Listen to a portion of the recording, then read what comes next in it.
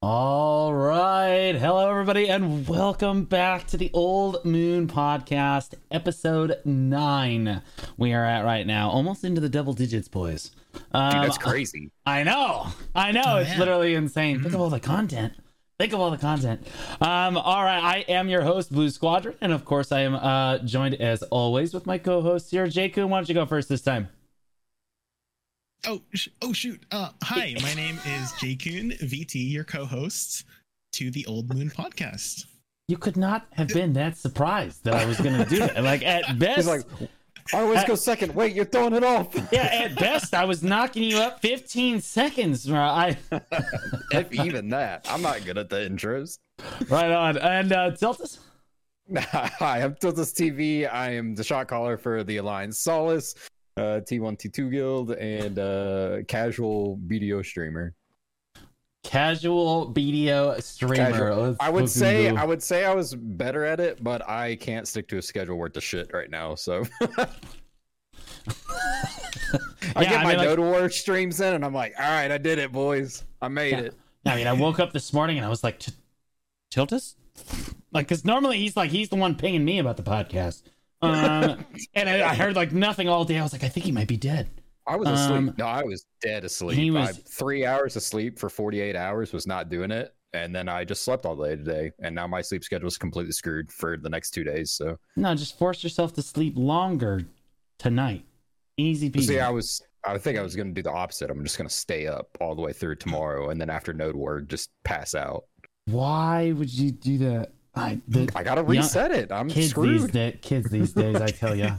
All right, guys. So we have a lot of interesting topics to talk about this day because there's been a lot of stuff released this week. It's been one piece of content after another this week that they've either been teasing or releasing or whatever, or what have you. And the first thing that I want to discuss is this Woosa Awakening. Okay, because I think we're all very excited for it. I had just tagged Woosa. And really? absolutely, yeah, I've been absolutely loving. I listened to Adele, I Set Fire in the Rain for like an hour and a half last night while I was grinding. I'm like zooming in on my character while she's using Stormfall. I'm like, oh god, it's so cool. While I'm doing bugs, it was just so much fun. Gosh, the class of Succession has been so much fun. But they teased the Awakening trailer this week, and then they said it comes out on the 31st. 31st, yes. Yeah, okay, so it's been a while since they teased this stuff. So has the hype kind of died down, or are you guys you were getting demoralized for a while? I don't know about you guys, but for me, I was getting demoralized. I was like, man, the hype's really dead. And then they gave one 10 little baby 10-second teaser trailer, and I was back on the hype train. I was in on it. Pearl Abyss has got the blue hooks in deep. They're just like, oh, let him calm down just a little bit, and then they're just like, yeah, I got they you, play with my emotions. Jay knows what I like. It's brutal. Jay, what are you most excited about? I know you have to be excited about Woosa Awakening. What are some of the things that most excite you about the teaser trailer? Yeah, I mean, I main Awakening Woosa, so I'm definitely excited. And for me, I always prioritize aesthetics over grind efficiency. And judging from the small teaser we got, Woosa Awakening is definitely bringing the aesthetics.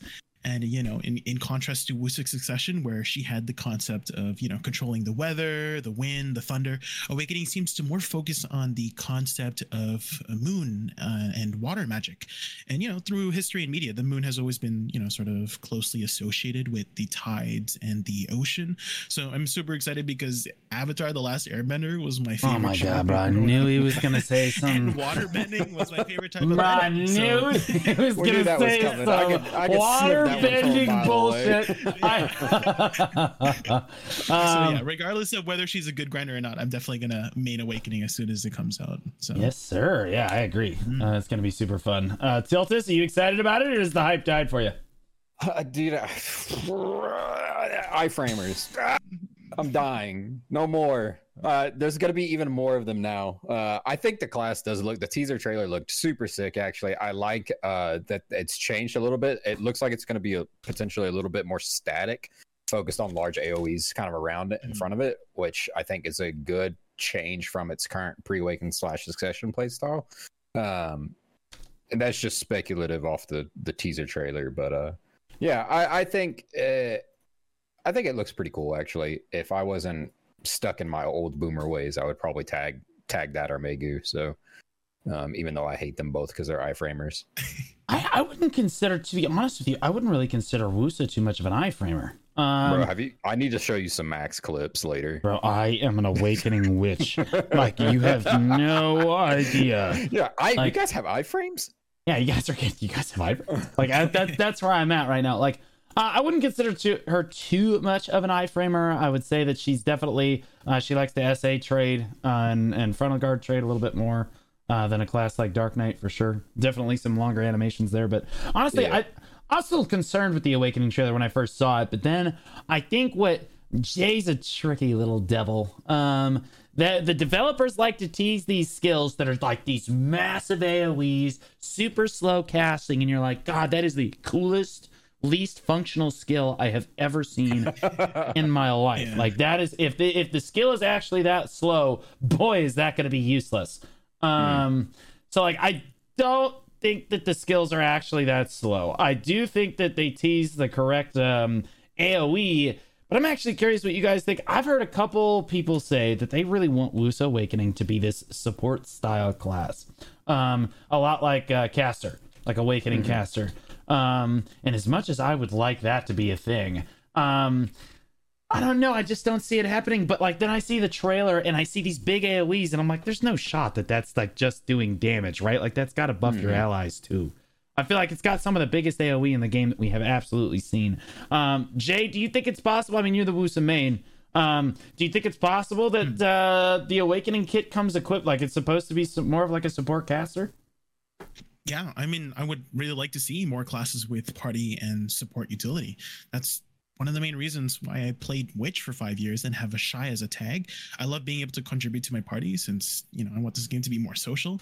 I think a lot of people like to say that BDO is kind of like a solo MMO at times, and I can definitely see why. So I do hope that they implement more party content in the future, and with it, classes with party utility. As for what we might expect from Awakening Woosa in terms of support, I mean, I would like to see maybe zone type spells. So, for example, maybe placing down pools of water that might heal, maybe it might remove debuffs, maybe give you additional stats, or maybe super armor while you're standing inside the pool. Hey, let's calm down. Yeah, chill. Yeah. Don't. They're listening to the podcast, Jay. You can't throw ideas out there. Break large scale real quick. You can't just float an idea like that out there. The CMs are like, okay, we're taking notes. We're taking that. Like, yeah. I mean, as for other aspects we might expect from Awakening, so I remember the devs were saying that the two sisters will have movement abilities similar to their Succession counterparts. So in other words, Woosa Awakening might receive more fluid and acrobatic movement that Megu has, and Megu Awakening will receive more, the precise and quick movement of Woosa. Yeah, it's possible. I'm interested to see if it's actually a moon thematic. As an astronomy teacher myself, I would absolutely love the moon thematic. I swear, if you make an astrology joke, Jay, I will silence you. But yeah, no, I think that like it's like Diana. Diana was also a really cool champion in League of Legends for the same reason. Oh my gosh, yes, dude. The whole moon and the tides thematic is really cool, and I like that they kind of went that way with it. I will say on that subject that there's a good chance that it will have some utility for your teammates, because right now you have Corsair, which also has kind of that same thought process, water whale type thing, which also heals and buffs your allies as well. So I could definitely see the AoEs having some other form of utility besides just DPS. Yeah, I just don't feel like it's going to be like a full-on support class, a lot Witch. No. It'll be like Corsair, I think, where it's like you have one or two skills that buff, heal, whatever your allies, and then the rest is DPS. Right. I just feel like if you look at Witch's kit, the way they designed it, you saw some heals. You've got PA in the pre-awakening kit. You've got speed spell and stuff like that. And then the only thing that the awakening kit really gives you, don't insult my intelligence. But you have all these actual usable and functional skills that they have not forgotten about in the pre-awakening kit of Witch. And then there's really only one support skill in the Awakening kit, and that's kind of like your class buff. Gives your allies the defensive aspects of your class buff, which is pretty cool. But also, I think more people are expecting more of a support style Awakening Witch. So, like, it's possible they go the other way with Woosa, where, like, most of the Awakening kit is, like, this support kind of style thing. And then the pre-Awakening kit really only has Chrysanth, where you're adding, like, 30% move speed to your allies, which admittedly definitely has a big impact, but isn't crazy. Now, one thing I do want to ask about is, man, the 31st. Did you guys think we were going to... Is this blazingly fast, or is this just absolutely faster than we expected? Definitely. For the Awakening, I mean, we haven't even gotten to the Land of the Morning Light question yet. This is just for Awakening Woosa. Sorry. I mean, keep in mind, Woosa, like Jay's like, man, blazingly fast, 7 months. Man, they actually could not have gotten it out any faster. Man, that bar is low. Holy moly. The expansion. Stay with me, Jay. Slower than we expected. My bad. Yeah, no, I think that the Awakening definitely slower than we expected. The question is, do you guys think that now that we know we're getting it on the 31st of this month, do you guys think that the Megu Awakening is going to be like right behind it? How close behind do you think the Megu Awakening is going to be, Tiltus? I would like to see it at like 2 weeks. 2 weeks to a month, I think, is what I would like to see, just for the sake of the release schedule of Woosa and Megu, because Megu was like 2 weeks, 4 weeks after Woosa was released, right? Somewhere in that ballpark. Yeah. So I would like to see them at least stick to that schedule. It gives enough hype for Woosa, and then gives enough hype for Megu coming out right after it. It'll pull more players into the game for sure as well.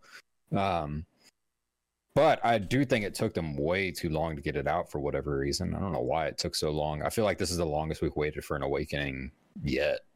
So I'm a little surprised. It's been kind of a long wait. Jay, how long do you think before we get the Megu Awakening? Megu, well, they did say in the dev notes it will shortly be after Woosa Awakening, but what I think it might be during the Land of Morning Light release, because they did mention it was out in June. We don't know the exact date in June, but maybe it will line up with Land of Morning Light release. Yeah, I mean, if I'm the developers here, I'm thinking, all right, so we hit them with the Woosa Awakening, then we wait like half a month to a month, we hit them with the Land of the Morning Light, then we wait another half a month to a month, and we hit them with the fucking Megu Awakening, right? Bam, bam, bam. And then we actually don't have to release any technically new fucking content until August. because they did say they're releasing another class at the end of the year, so Yeah, they did. Mm-hmm. Yeah, you know, they also said we were going to have climbing, and that the blue battlefield was going to be here. Do I need to go out that the guild drill was going to be relevant? Like that Balanos Siege would help with lag in Siege? Like they said a lot of things. I can say things too. Look at that. Like, we're going to get the next expansion in 2 months. Look at that. I said it. So like I think that if they follow their release pattern for the Woosa and the Megu, I think Woosa Awakening comes out, and then we're immediately hit with the Megu about a month and a half to 2 months later. And that's why they've scheduled Land of the Morning. I love how they set Land of the Morning Light. They're like June release, and we're all like June 1st, and they're like June 32nd. You know what I mean? Like whenever they say like a month, I'm like, it's the last day of that month. There is no shot we're getting it before the last day of that month. So I think that we're gonna get Woosa Awakening, and at the end of June we'll get the Land of the Morning Light, and then at the end of July we will get Megu. But I mean, it could be a little bit sooner than that. They might push it up a little bit sooner because the Heidel Ball is gonna be coming up here soon as well. So there is that to worry about. All right, so we talked all about the Woosa Awakening here. Now let's pivot over. We haven't talked about Land of the Morning Light in probably, what has it been, like 2 months? Just because they've been leaving us on red. Now, Jay, I'm going to ask, is this... Faster than we expected. Is this blazingly fast? How fast did we get this? Did we get this faster than expected, or do we feel like this is like basically right on time, or what here? And honestly, just for that, I'm going to Tiltus first. Go ahead. Nice. Let's go. I think I'm surprised that we got it as quickly as we did. I fully expected another Odalita expansion where it just takes a year to come out. after getting announced, or KR getting it. So I'm really happy that we're getting it now. I still want to see things move to a global release for expansions, but I'm really happy that we're getting Morning Light so quickly, because we were the first time we talked about it, we were saying 6 months minimum. Easily. We're getting it in 3, so pretty good. Pretty good. Yeah, like I'm pretty excited about it. Jay? Yeah. I mean, I was expecting maybe in between Morning Light and in between Odalita and Mountains of Eternal Winter, because Mountains of Eternal Winter was 4 months, Odalita was 8 months, so I'm just thinking, right in the middle, maybe 6 months for Land and Morning Light. But we got it in half that time, which is 3 months, which is the fastest a new expansion has ever come out. So, yeah. God, the bar for this really, is really so impossibly low that we actually could not have been disappointed. Like, if we had gotten it in November, we'd have been like, look how fast it came out. Came out right on time, just like we all anticipated. Bro, we need to raise our standards for these people in the office over there. They make billions of dollars off of the game. Like, I think that we definitely need to move towards this global release pattern, man. Like, because the for kind of expansions. Yeah, I mean, like this. I mean, and for classes, bro. Don't lower your expectations, Tiltus. Don't just specify for everything. So global I release, do all want of to it. specify, because I don't want a global patch in this game anymore. I want a Western patch and an Eastern patch. I want the East to have one type of balance that they like to play with, and I want the West to have the type of balance that we like to play with, because the two are not similar. That's what I want. That being said, I want global release for all content. I want all the classes to come out at the same time, because I'm still in the dark about Morning Light. I have refused to spoil a single thing about the expansion for myself yet, so that I can play through it all and enjoy it as a brand new player. We talked about this. I like going into it blind. I've completely avoided spoilers on it, other than like the life skilling stuff and that's bosses. Yeah, global release for expansion of classes. Get rid of the global patch. No. Global should be global release for all content. Yep. As far as balance goes, buddy, we can't even fucking get one balance patch. So you want them to do? You want them to hire an entire another balance team? That's like 3 more people. That's like 3 more people they gotta hire, bro. To balance like how many classes do we have in this game? 20 something?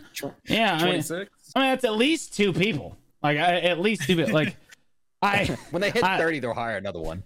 Nah, but I think we should move towards a global release for most of our like content in the game, almost all of it, because it kind of takes the hype away, which is now what I'm going to touch on a little bit.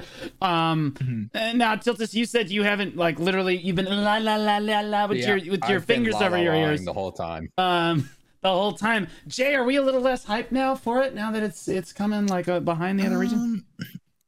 Well, I mean, I think, when it does come to new expansion releases, I do agree that because it is being released first in another region, players will know what to expect before it comes to the rest of the region. So, that's probably the main reason why the hype is going down. But at the same time, I think it depends on whether what the player sees, what they want for the game. I'm personally on the other side where I know this expansion is all about end game PvE content, so I'm like super hyped for the content that's to come, right? So one thing I do want to add, I know from a lot of my friends voiced their opinion on the expansion not releasing with any like grind spots or party content, so that's like a big concern for them, and I definitely agree that sucks. But I do think Pearl Abyss is trying something new here with this expansion, right? We haven't seen anything like this before, and I do think trying something new is always a good thing. Whether it succeeds or not is a different question. So I do hope that it does succeed. All right.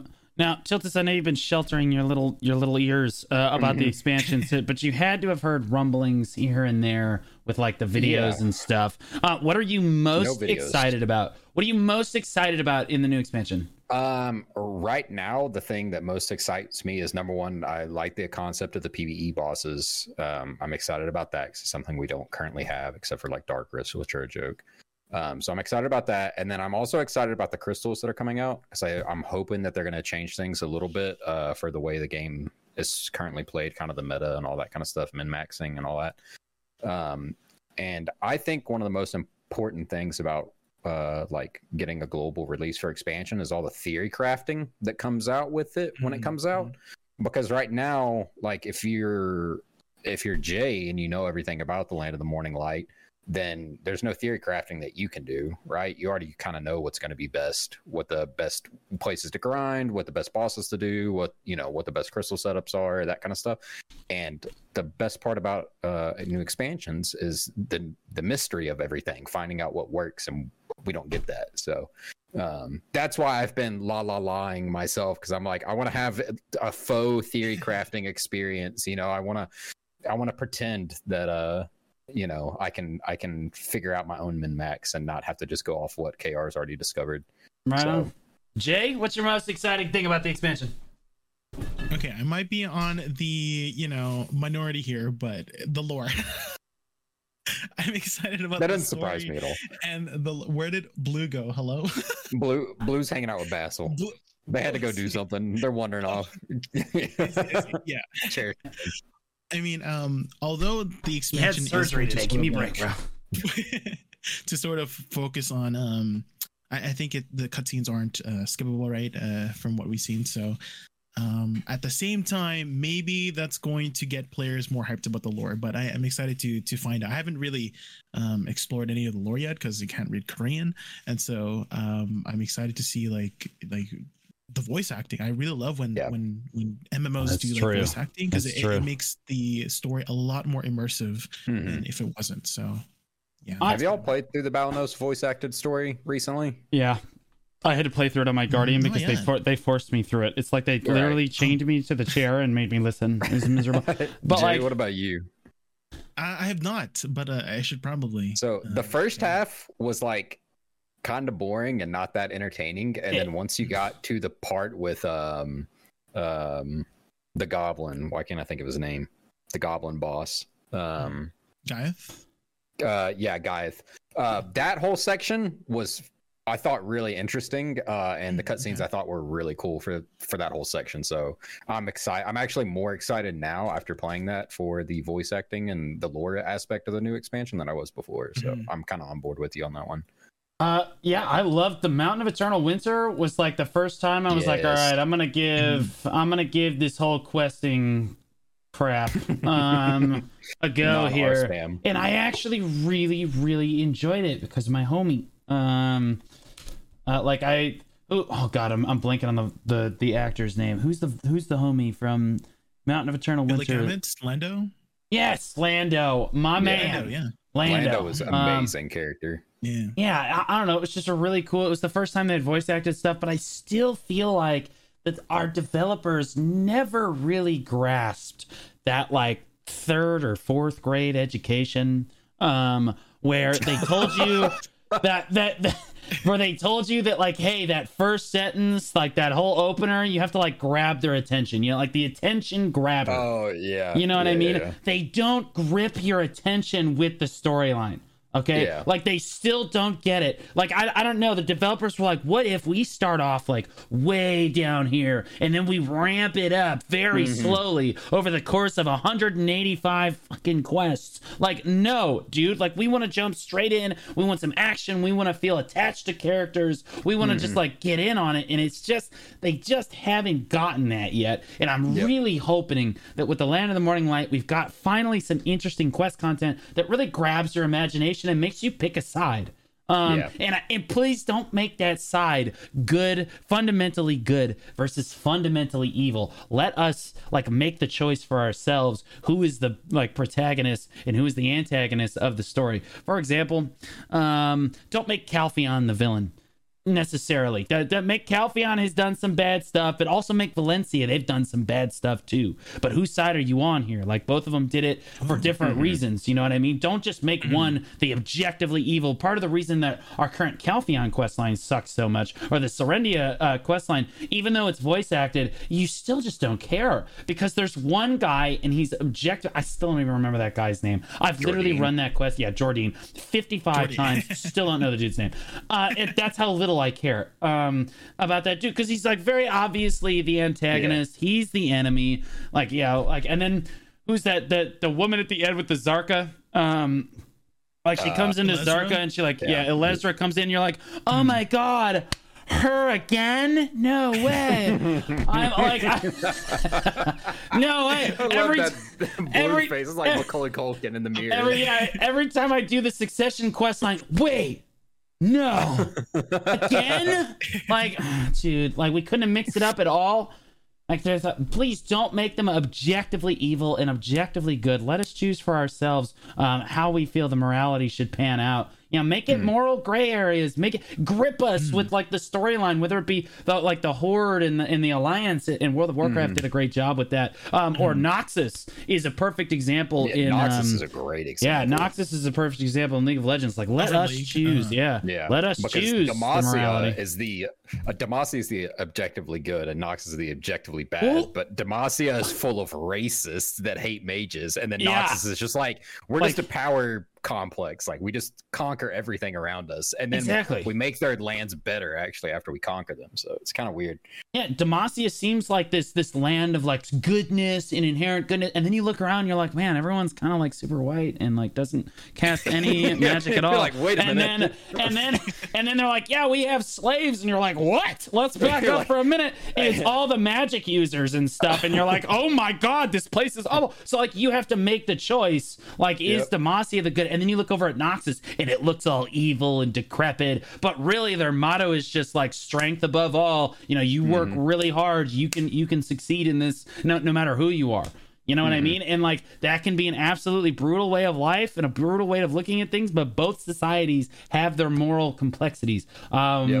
And I like that. I think that's so fucking cool, man. Can we just get that in BDO? Like, that's what we want. I think Land of the Morning Light, I think I'm reaching here. They're running on Windows Vista over there in the office. There's no chance that we're going to get somebody to take a screen grab of them on Vista and the Pearl Abyss. just for the podcast. Just so I can flash it on screen whenever Blue says that. XP. Windows before XP. Oh, God, brother. Service Pack 3. Yeah, but at least we're moving in the right direction. We've got things voice acted now. They're starting to realize that that's what we want, right? And so, yeah, that's an excellent direction to be moving in. And I love how you guys all talked about all that crap. Like, we're gonna be with the grind bosses or the lore and stuff. There isn't a single person that I have talked to yet, and I've talked to like 50 people. There's not a single person that is excited about the thing that I'm excited about. The boat content, bro. We get a new boat. Don't laugh at me. Don't you laugh at me. We are getting a new boat, and I'm gonna build it, and I'm gonna like it. The boat does look sick as fuck. Yeah, well, I mean, honestly, it doesn't. It's a fucking box floating on the water. But like, it looks cool to me. I like the way it looks aesthetically. It's awful looking. It's miserable, but like it's something, you know what I mean? Like, as somebody that's been deprived of boat content for a minute, I am very excited about it. I'm also most excited about the fact that I built blue gear for the correct Carrack. Because they came out with this boat and the developers literally said, yeah, this boat's gonna be like super PvP oriented, it's gonna be geared towards PvE. And I was like, all the people that built blue gear for the Valors and the Volantes, in your face. Idiots. I can't believe you've done this. So I'm curious to see how they've actually balanced it, to be honest with you, without making the Valor and the Volante like super, I don't know, unusable Carracks. Balanced boat content? Question mark? Don't say balance and boat content don't go together. Mistake and boat content. You can. I wonder if you can equip the null on the new ship.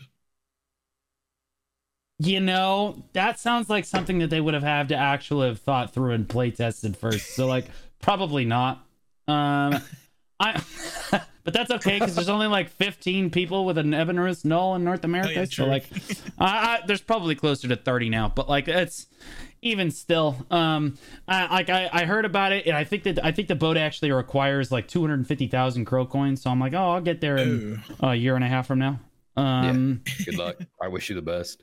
Yeah, like, dude, I don't. Voters. I know. But I am still really excited about it. I might be the only person on the whole server that's excited about it, but I am excited. No, it's you and the 30 people that got that fucking boat thing or whatever. No, most of the people that build boats, I talk to them. They're like, I'm not building that crap.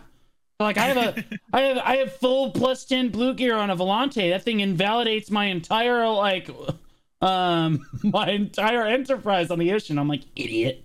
God, imagine building the wrong boat. Couldn't be me. I built a Valor first like an idiot, and then had to go back and build an Advance. But like I said, I think there's a lot of stuff to be excited. There's a lot of stuff to be excited for in the land of the morning light. Now we're gonna move on to one of Tiltus's subjects here that we didn't quite get to last week. So Tiltus, you wanted to talk about the idea of side progression. The idea of progressing your alts, making more than one Dream Horse, making more than one Carrack. How does side progression currently feel to you in BDO? Tiltus, I'll obviously let you take it first since it was your so sideways progression I think is a really good way to extend the longevity of a game and extend the amount of time that you're really logging into the game and actively playing.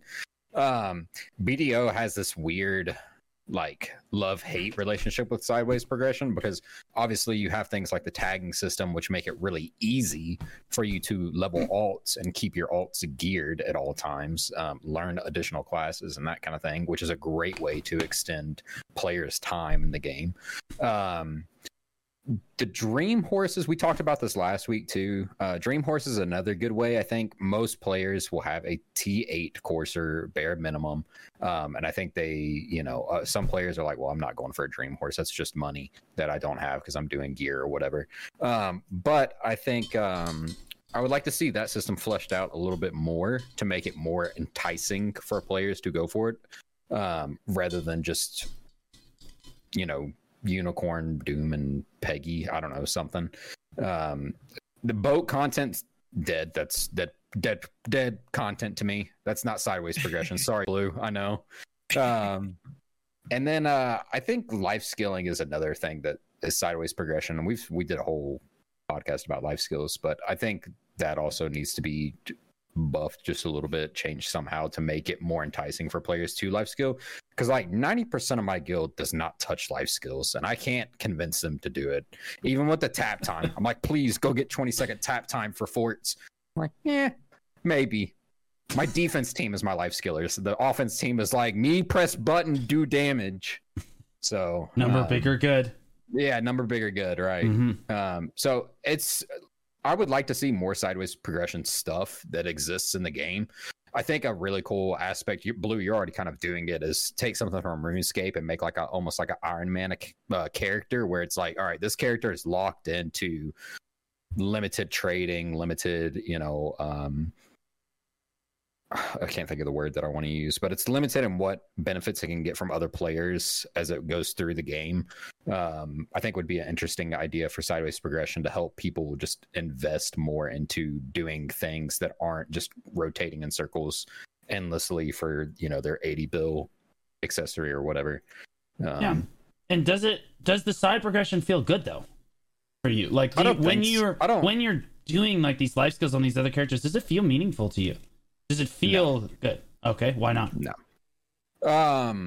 Because most of the time I already have a character with better life skills on it that I could be using. So there's not, outside of the tap time, there's not any incentive for me to make like a new character that can do this one life skill better than all the other ones. I don't know. It's sideways progression is kind of weird in BDO. That's what I was trying to talk about. It's like it has potential, like with the tagging system and with life skills and all the different classes and stuff like that, but it doesn't feel particularly rewarding to play it, other than I'm tired of my current class, I want to make a new one and try this other new class out, if that makes sense. Yeah, I mean, like I generally agree. Jake, do you feel like side progression feels good? Do you feel like rewarded for progressing other characters other than the main one that you're playing? I don't think it really compares to your first time leveling a new class. Jay's like, it's like doing heroin. You can't get that. You can't get back to that first time. I have described BDO like that before. Yeah. But as for like how rewarding leveling a new class is, I think Seasons does a pretty good job of sort of encouraging veteran players to try out a new class while giving out decent rewards. Mm-hmm. But beyond that, it's fine. It's fine for the season rewards are fine. Yeah, I think the season rewards are geared way more towards newer players than current players, which is fine. That's what it should be. Can I speak my truth?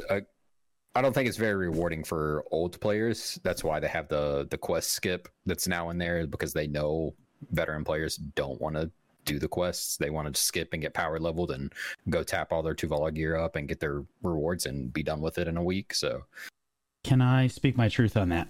You can't laugh at me though. You cannot laugh at me. Today, today I was walking on my Ranger and I happened to stumble into Fugar, and I happened to click on the season rewards button, like, the end of season rewards, because I haven't actually looked at this in like a super long time, even though I graduate every season. I don't actually do seasonal. What I didn't realize is that Fugar gives you a certificate whether you graduate seasonal and like do it or not.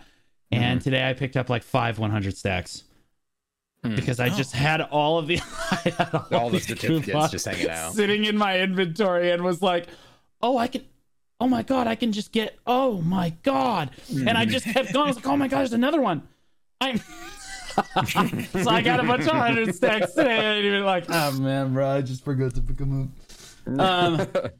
But as far as making the side progression meaningful, I actually really enjoy side progression.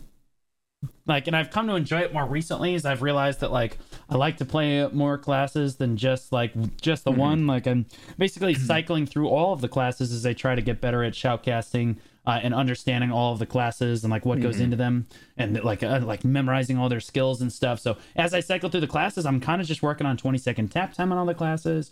Finished up a second Krogdalo set. I got my third Dream Horse together. So like I have all kinds. I have 2 Carracks. I'm one of the very few people on the there's a number of people that have multiple Carracks on the server, but like I would say the number comparatively to the larger player base is very, very low. And moving on to this next topic that Tiltus had talked about. Tiltus, you had asked about when is the time for a character to build their first Carrack? And I gotta say, never. Yeah, I was just about to say that. Never is the perfect time to build your first Carrack. Unless you're like super into boat content, there's just never a reason to build a Carrack. Jay, do you regret building your Carrack? No. I actually I liked exploring. I love BDO as a game, and so I just love exploring like the many different aspects. But at the same time, I personally think, even as me, I do have a Valor Carrack. Don't make fun of me. I do have +10 blue gear. Well, Valor's fine. There's only one. Yeah, there's only one incorrect answer for the Carracks. So like, I can't make fun of you for that one. Yeah.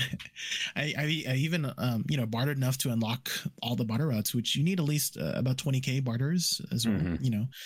Bunch. Okay, so you've done a good amount of boat content. I have, and even with all that, despite that, the ocean content is so lackluster that I think you should only really go for Carracks if you want to do the ocean content. I think that's the best reason. Well, even then, you take a new player.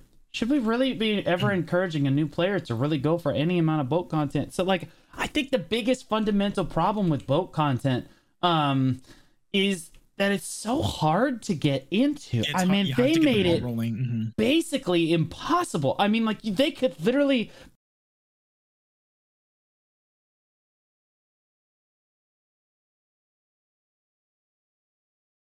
blind monkey could literally go to centaurs.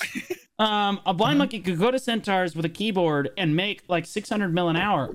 And we have honestly, we have so many other aspects of the game, whether it be hunting or gathering, that you can just step into with absolutely no mastery. With absolutely no mastery at all, and make hundreds of millions of silver an hour. But boat content, you're like, okay, so you're gonna start off, and this is the fun part. You're gonna make negative like 3.2 bill right out the gate, and then for the first 2 weeks, you're gonna continue to lose money to a point, and then at a certain point, you will technically be positive in your third week, but you'll only have made back about 20 million net silver at that point. Like, it's awful. It takes weeks to get into. It's really complicated. There's no real reason for a new player to get into boat content unless you're like really dedicated to, I want to sail the high seas. Like, if you're one of those Sea of Thieves people that are coming over to BDO and you're like, I can't wait. Boy, are you going to be disappointed. But also, it's going to take you forever to get to a point where you actually want to be on the ocean. I think they need to make it like way, way easier to get into. Of all the problems with the current boat content, it's just too difficult. And I'm not talking about like, okay, you need to decrease the time it takes to build the character. No. Like, I understand that the character needs to be time gated. It needs to be feel like you worked for it. I mean, like, up front, players should be able to make 200. This is going to sound crazy. 200 whole million silver an hour bartering with like an Etheria sailboat. Okay, and then by the time that they hit their carrack, they should be able to make 400 million silver an hour. And they should be able to do that for as long as they want. Yeah. As long as they want. Because there's really actually just no reason that they shouldn't be able to do that anymore in the game. There's really no reason to kind of gate that. But yeah, you had asked about it, and I have strong feelings about like the boat content in the game. It's just too hard to get into. No one wants to do it. You know what I mean? Yeah, I totally agree. It's the other weird thing is like, in order to begin that process, you have to invest into a boat in some form or fashion. You've got to go get a boat to begin with. And then the beginning boat, you can't even operate the cannons on. Yeah. You can't operate the cannons on a frigate or a sailboat. You have to have somebody else come out there with you and shoot your cannons for you. So yeah, you can upgrade it, but like in order to upgrade it, you have to actually go out and shoot sea monsters yourself. Right, you yourself. have to go kill things. Right, exactly. So it's this weird situation of like, it exists, but there's a high barrier to entry for very little rewards. If a player came to me fresh out of seasonal today and said, hey, is it worth getting a boat and doing any of the boat content? I would look them dead in the face and be like, absolutely not. Like, go to Centaurs. Like, there's so many other things. Like, everything is better than boat content, if we're being honest. You want to go for a dream horse? Go for a dream horse. You want to invest in Manosphere for life skilling? Do that. You want to, make a whole bunch of alts and, learn all the classes of the game? Do that. It'll make you a better PvPer. The boat is like, all right, dude, I'm out of content. I need something to do. I guess I'll go make a boat. Like, yeah, and even then, it's just like, I kind of just want to grief myself for a few months. It's just miserable, man. Like, I don't know. Like, they need to make it easier, more approachable for players. I understand that they want to make sure that it is difficult. Like, it should not be easy, but it also shouldn't grief you, like, super hard, is my concern. So, like, yeah, I just think that that could be done better. Okay, so, and you talked about when should a player go for, like, their second character and things. Again, never. You really just statement. Yeah, exactly. See previous statement. Again, like, you build the correct boat the first time, just build the advance and be done with it. There's really no reason to have another boat because the PvP boat content is also dead. Like naval fame. Have you guys ever accidentally gone negative on your naval fame? No. You wouldn't dare.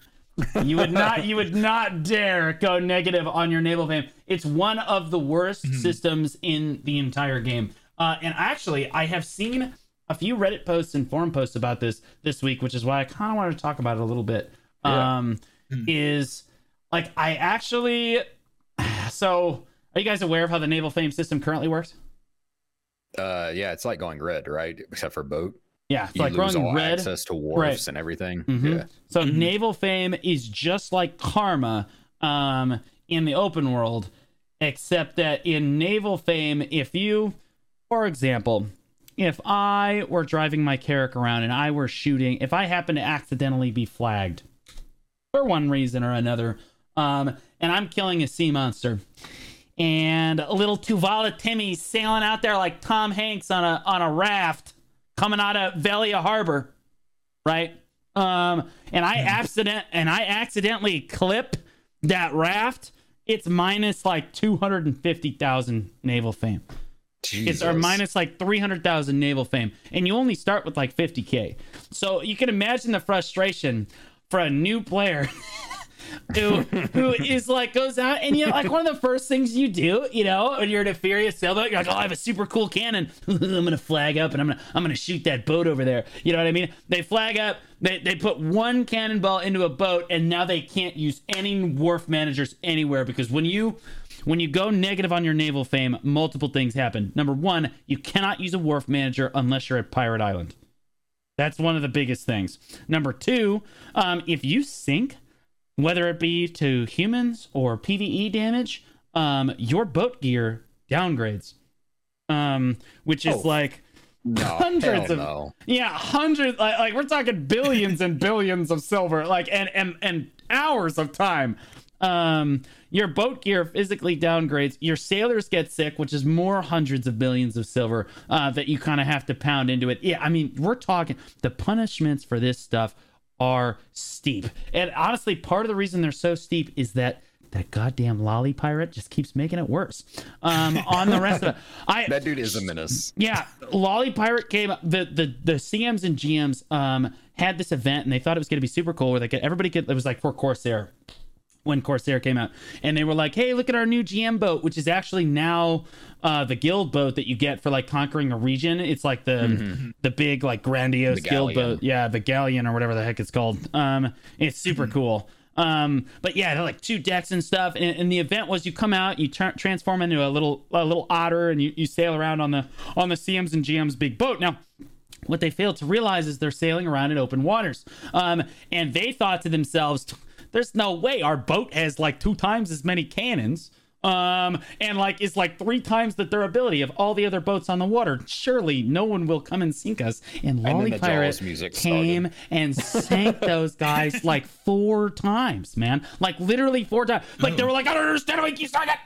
And what most people on the ocean don't understand is if you have an Ebenruth Knoll, you could sail a fleet of carracks into one carrack that has an Ebenruth Knoll, and they would all sink without landing a single shot on that boat.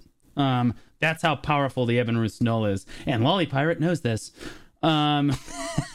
And so he sank the CM and GM's boat. They got really upset, and I know that they got really upset because in the next patch, they made naval fame horrendously bad. Like it was literally the next patch, and we were like, "We are getting this done. This needs to be punished." Now you lose all this stuff. You lose all these privileges. You don't get to have fun with the game anymore. If we don't get to have fun, you don't get to have fun.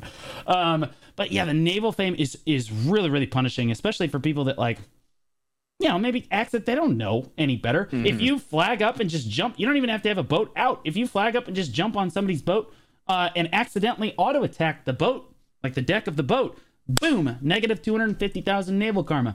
And in order to get it back, in order to get this karma back, there is a quest so there's 2 ways to do this. There's a quest that you can do. It's repeatable. And you can basically carry this crate back and forth for 1,000 naval fame at a time. It takes like 4 or 5 minutes to do the quest, and you can do it as many times as you want, but like you do the math on how long it's going to take you to get 250,000 naval fame back. Doing that quest for a new player, most people are just going to go, screw this, I'm done, I'm out, I don't want to do it anymore.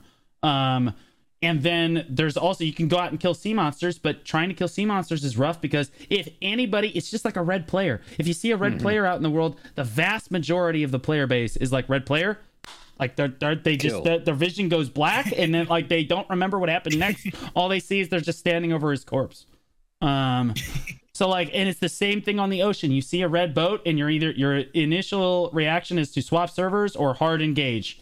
And because boat content is so buggy on the ocean, like you just get sunk by somebody. God forbid you sink to one of the sea monsters because you can't go to a wharf.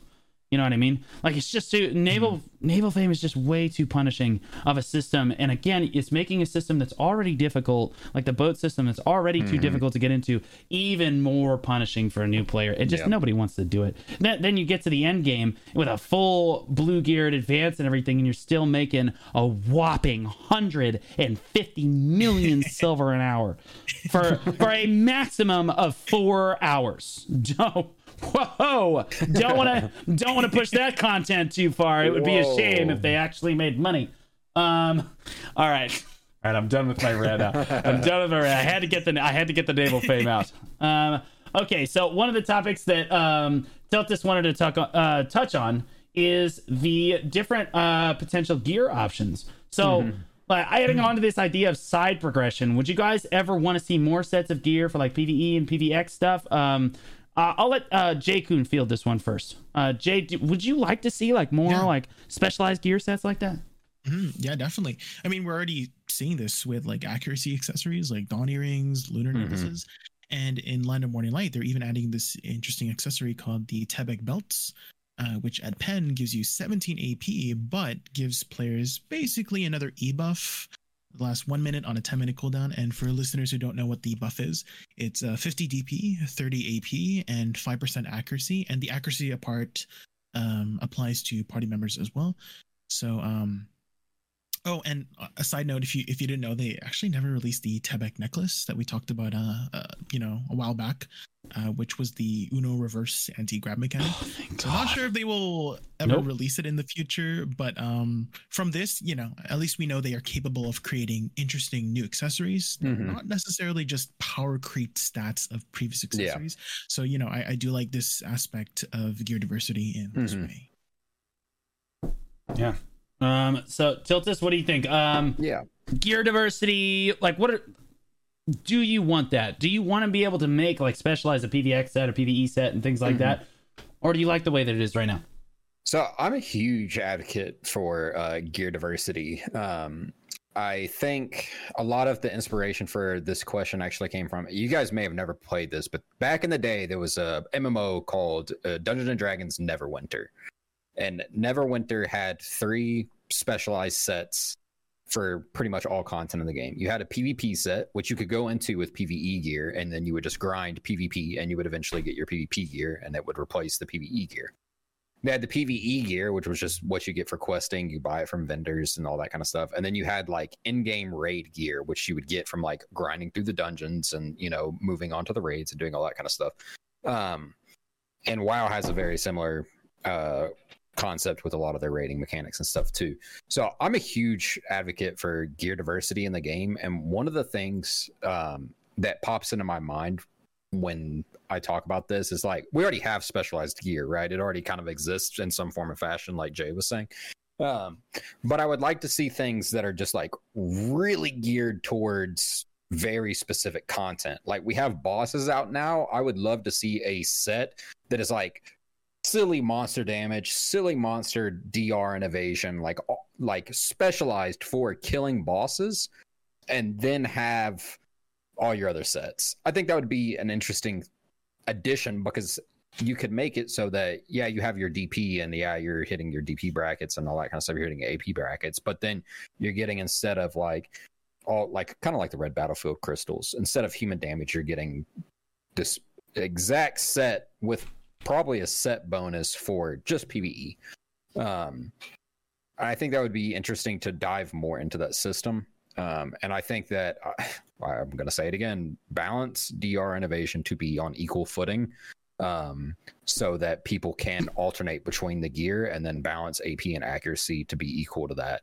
You have the rock paper scissors system already in the game. Just make it work. And I think that will be exactly what I'm kind of talking about with specialized sets, where they already exist, but they're like hit or miss for some things, I think.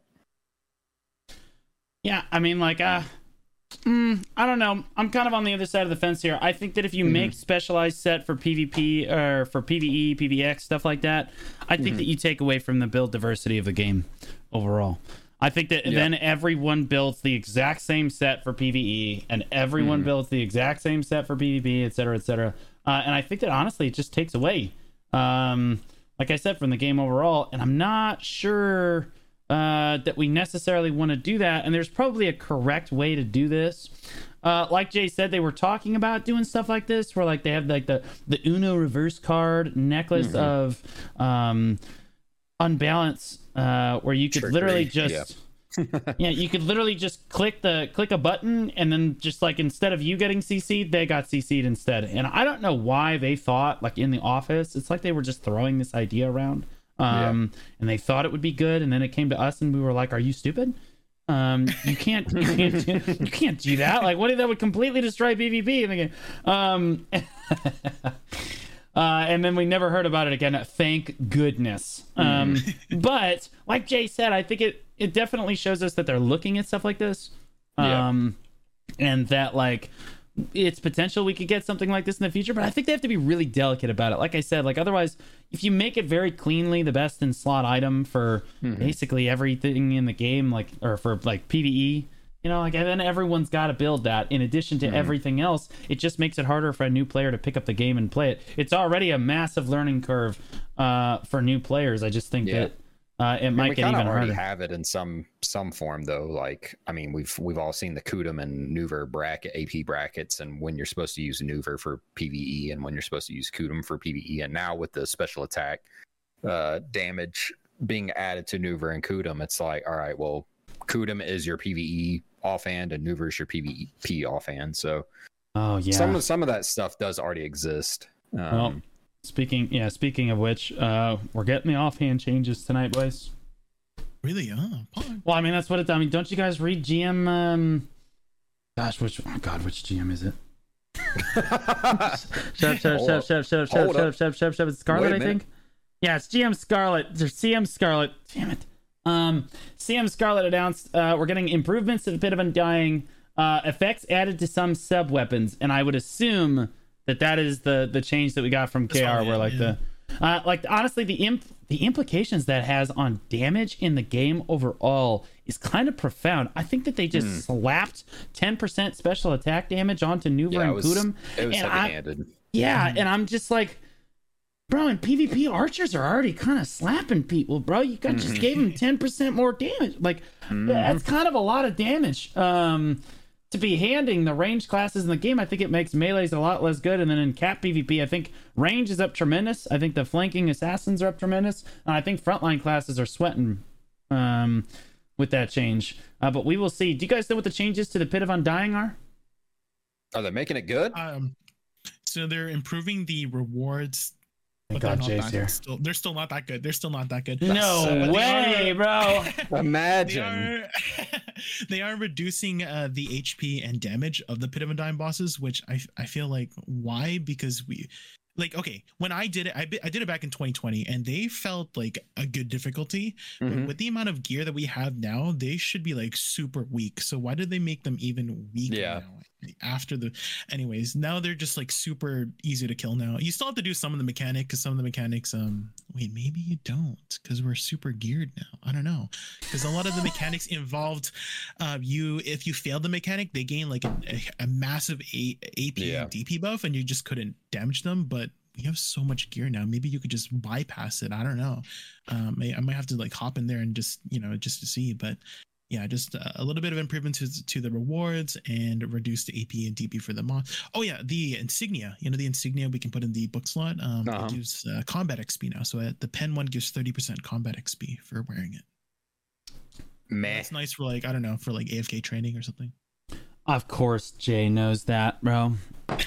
Jay's like, it's somebody that does AFK looking training. at my insignia and my inventory when he brought it up. So, because I was like, I have this thing from where I went and did it one time, and I can't remember what the heck it does. So, yeah, for our listeners that don't know, the Pit of the Undying is some lesser used content in the game. It was introduced about 2 years ago, I want to say, and basically what happens is you teleport to this island way out in the ocean, and you fight these bosses that have these set mechanics that you have to try to work around in this like basically gladiator arena, which honestly as a concept is really cool, but in practice it's just not great, because like the rewards just aren't there, and so Jay, if what you're saying is true and they're just buffing the rewards, do you guys feel like it? Do you guys feel like that Pit of Undying really just does it need like an overhaul, or do they just need to buff the rewards? Is it good content? Take the rewards away from it. Is it good content? Is it fun? Jay? I do think the Pit of Undying was sort of like their foundation that they created for Land of Morning Light, because Land of Morning Light is like PvE endgame bosses. Pit of Undying was the very first piece of content we got that sort of mirrored that, where these, you fight these bosses, they have mechanics, you do the mechanics, you get the rewards, and then it's like highly expanded upon Land of Morning Light. So I do think it was necessary for them to create Pit of Undying so that we could get Land of Morning Light. But whether they should revitalize Pit of Undying is a different question. If anything, I would rather them revitalize Altar of Blood. I don't know if you guys remember that one. Yeah, I actually used to do Altar it. Of Blood. Yeah, I actually used to do it when they had events for it, because if you did it without the events, it was garbage. But true. But when the events were out, it was good. Yeah, right. When the events were going, what was it called again? Altar of Blood, right? Like that. Altar of Blood. Yeah. Okay. Yeah. I'm literally blanking on the name. It's like, yeah, I loved it. What was it again? Like, yeah. I mean, like Altar of Blood was a lot of fun too. Oh, good. Yeah, I was gonna say Choice made a forum post about it. If you didn't see. So, oh boy, did he? He's made a few. Altar of Blood specifically. Altar of Blood specifically.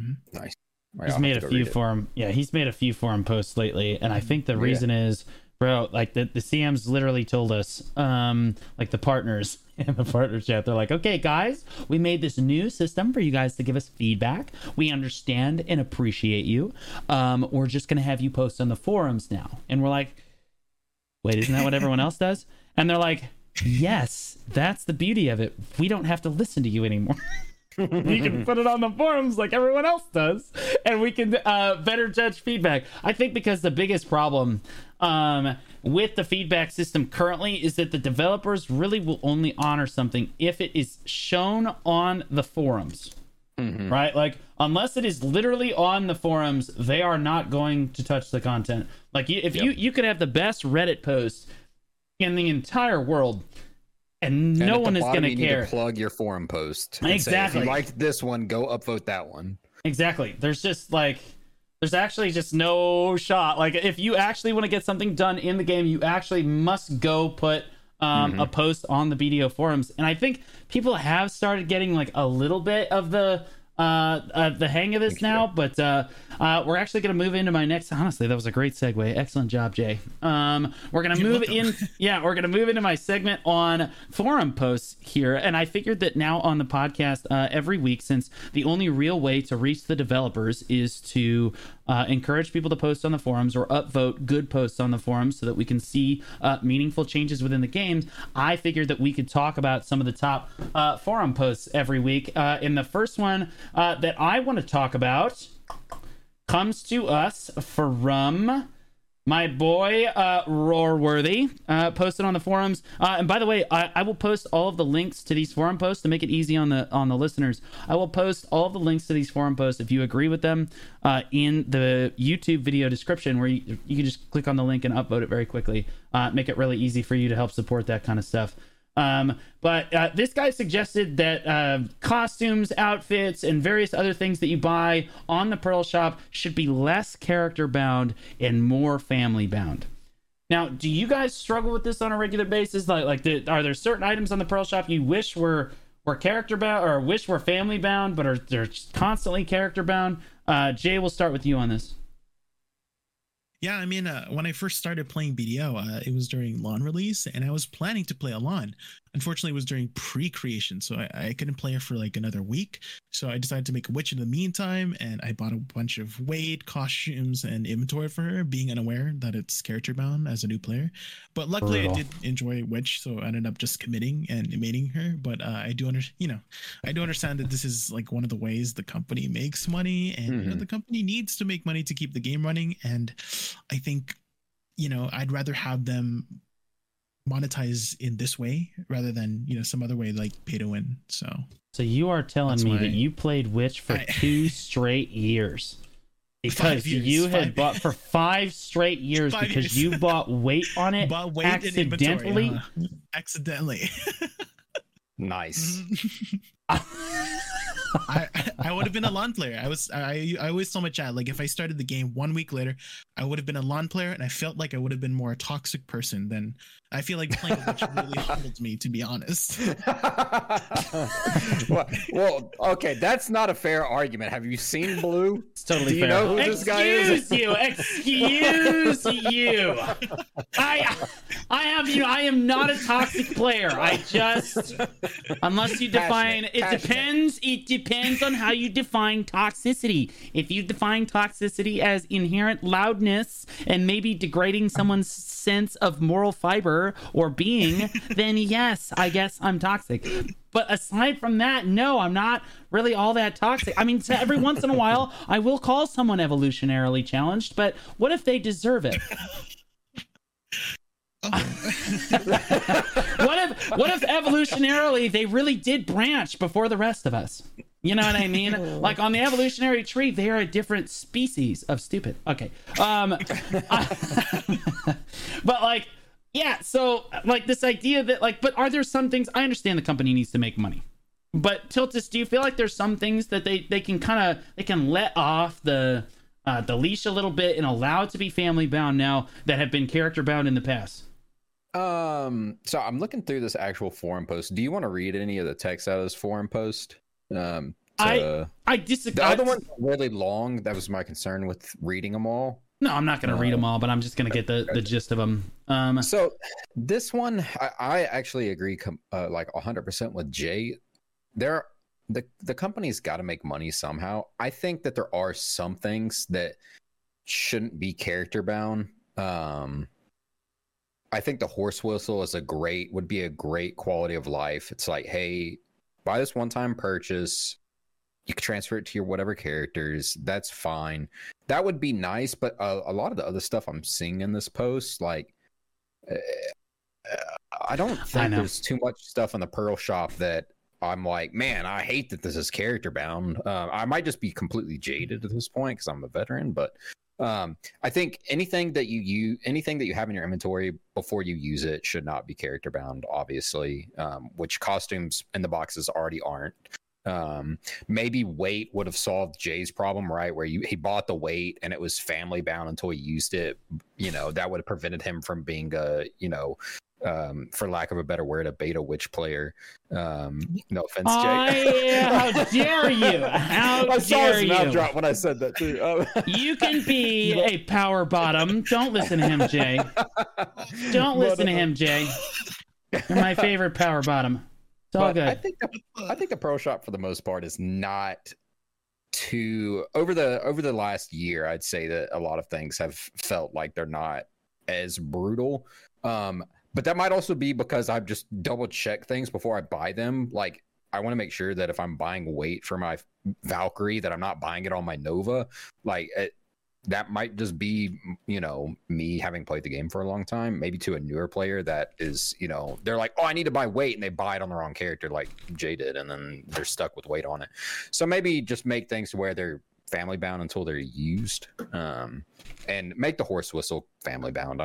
I think that's the one thing they could probably give on that, unless they're just making so much absolute ridiculous money from the horse whistle purchases that they're like, nope. But I have bought a horse whistle on all my characters, so like maybe they are just legitimately making like that much money off of me, every time I roll to a new class buying a horse whistle. I don't know. Yeah, I'll be honest with you, I think the post was reaching. The reason I wanted to talk about it a little bit is I think that people misunderstand. Yes, they do need to pay for the servers at some point. Mm-hmm. So like making most of these items character bound, I'm actually okay with. The one, and to be honest with you, the horse whistle I think is actually one of the big ones that needs to stay character bound, because otherwise I'm gonna be honest, I would be frustrated that like my 9 horse whistles are now useless. Would be frustrating to me.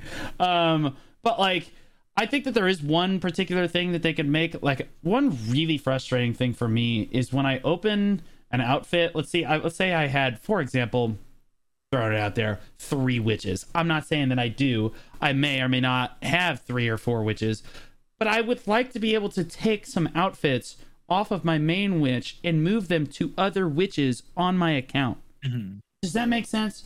Why? No. Why do you have 3 witches? Because I need this. Don't take this from me. I'm so confused. It's an excellent gatherer. She heals herself. She's got PA. She's got like the little chain lightning thing. It's like really easy.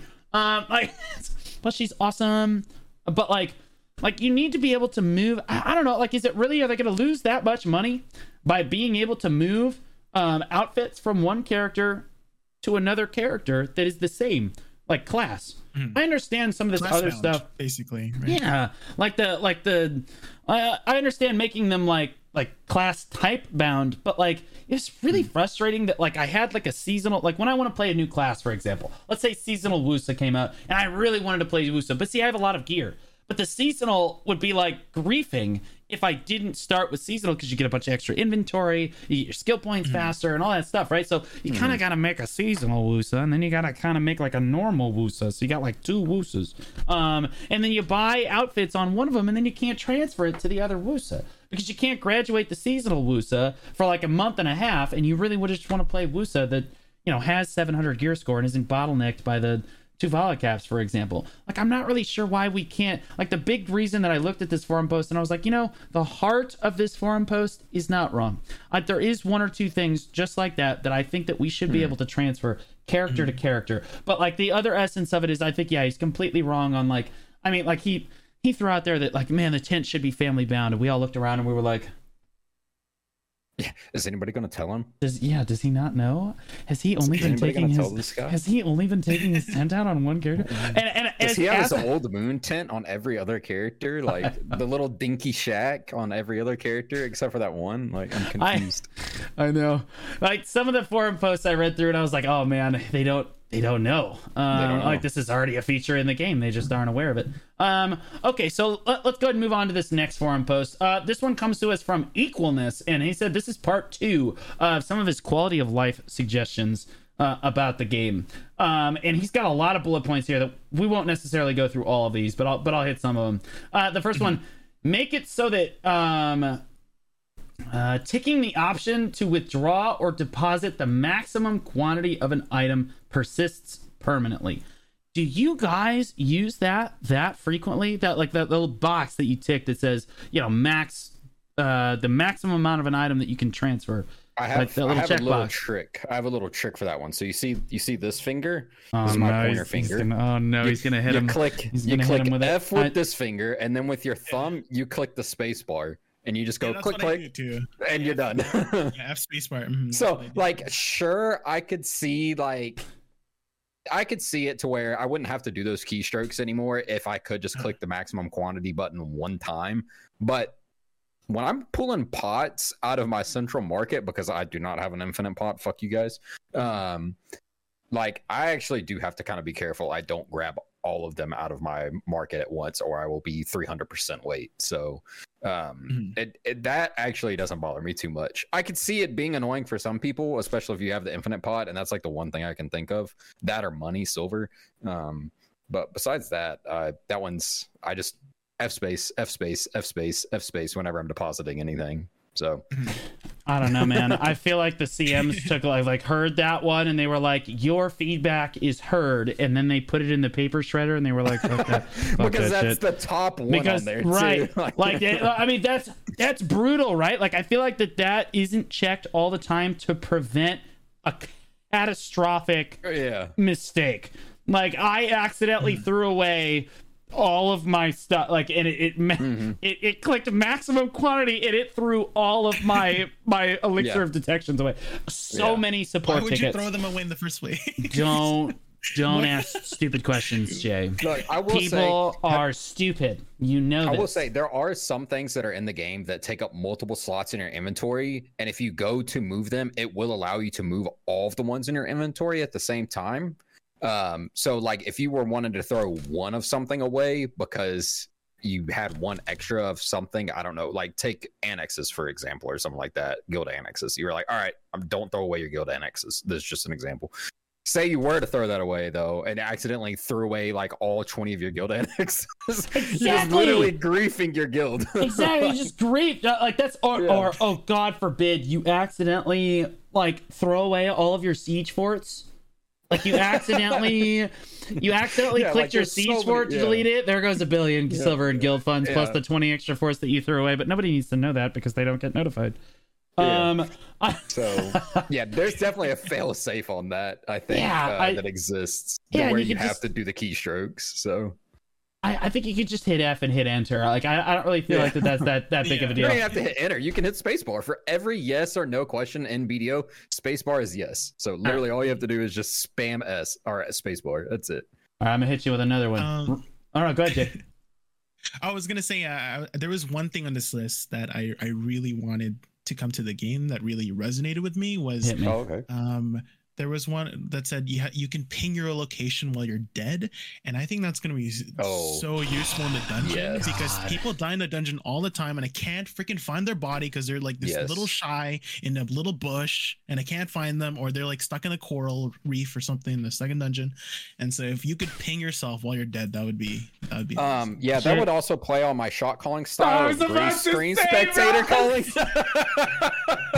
Get on the ping, get on the ping, get on the. I'm in the base, dead, spamming the ping location button. There's been so many times where I'm like, I'm on the ninja, handle the bomber. I'm like riding back to the fight. You know what I mean? Like I can just shot call from dead. I think that Jay, you might be the only character or person in the entire game that went to, oh my god, if I could ping while I was dead, I could ping in the dungeon. There's not a single other of like the 100,000 players playing this game. The other thing that popped into mind was GVGs too. Like when you're getting ganked by players and you have people close by, to be able to drop a ping location so that players that are nearby you could see, hey, this is where the person's at. They're over here. Would be nice too, because trying to get people to understand where the heck you actually died at or where this player is at can be a little annoying in GVGs as well. So I mean, like being able to ping one though. Yeah. Okay, if we're gonna go into pings though, what's a bigger necessity? Being able to ping when dead, or being able to ping more than 5 freaking times at a time? Blue, in the words of yourself, do not settle. Don't give these people anything. I want both. Like, bro, why you could did ping they more than 5 times before, right? Yeah, you can ping an infinite amount of times, and then they give us this beautiful new ping system with these beautiful colored pings, which I'm going to be honest with you, was a massive quality of life update for large scale PvP. Shot callers, flex, cannons, everyone could be using a different color. And then they were like, and here's the fun part, you can only do it 3 times at a time. And I'm like, why would you do that? Why? I felt like Michael talking to Toby on The Office. Why are you the way that you are? I hate everything about the way that you choose to be. The developers, I feel like, just have to take something super fun and just suck the fun out of everything. Bro, just give us the ability to ping all the time. Ping when dead is massive. That's huge too. Even if it's just where your body's at, correct, which I think it only should be.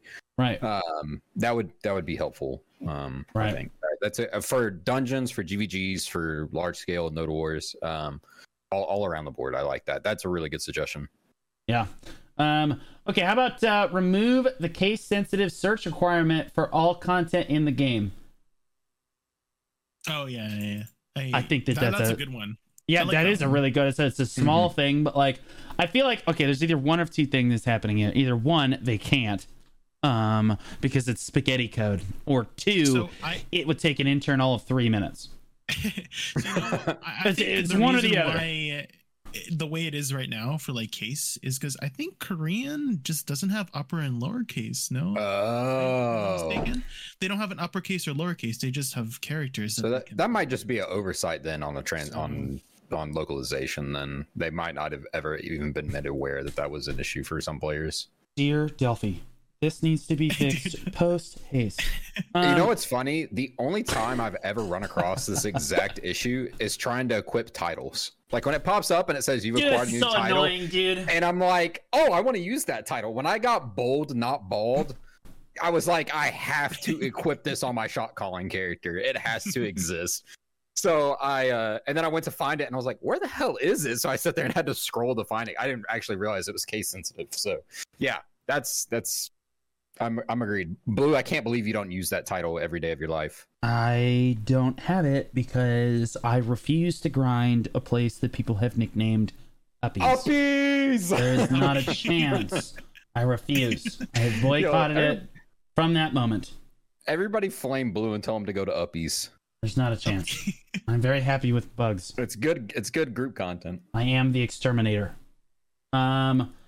All right. Add an option to disable previously watched cutscenes from appearing altogether when doing the main cutscene. Please, God.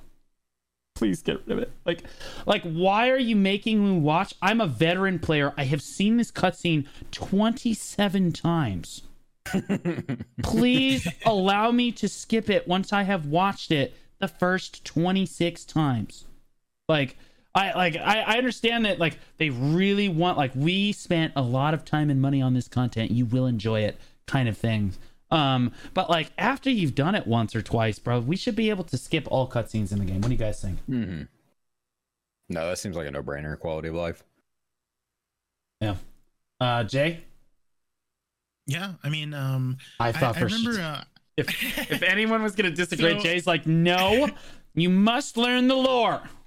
I feel like what they could do if players do want to see the cutscenes is maybe I don't know, in your mansion you could have like a TV in your mansion and you can just interact with it and you can just have a list of cutscenes. Oh, that would be an interesting addition. You can watch, yeah. And if you haven't unlocked it yet, then you have to go and do that, and then it unlocks on your TV or something.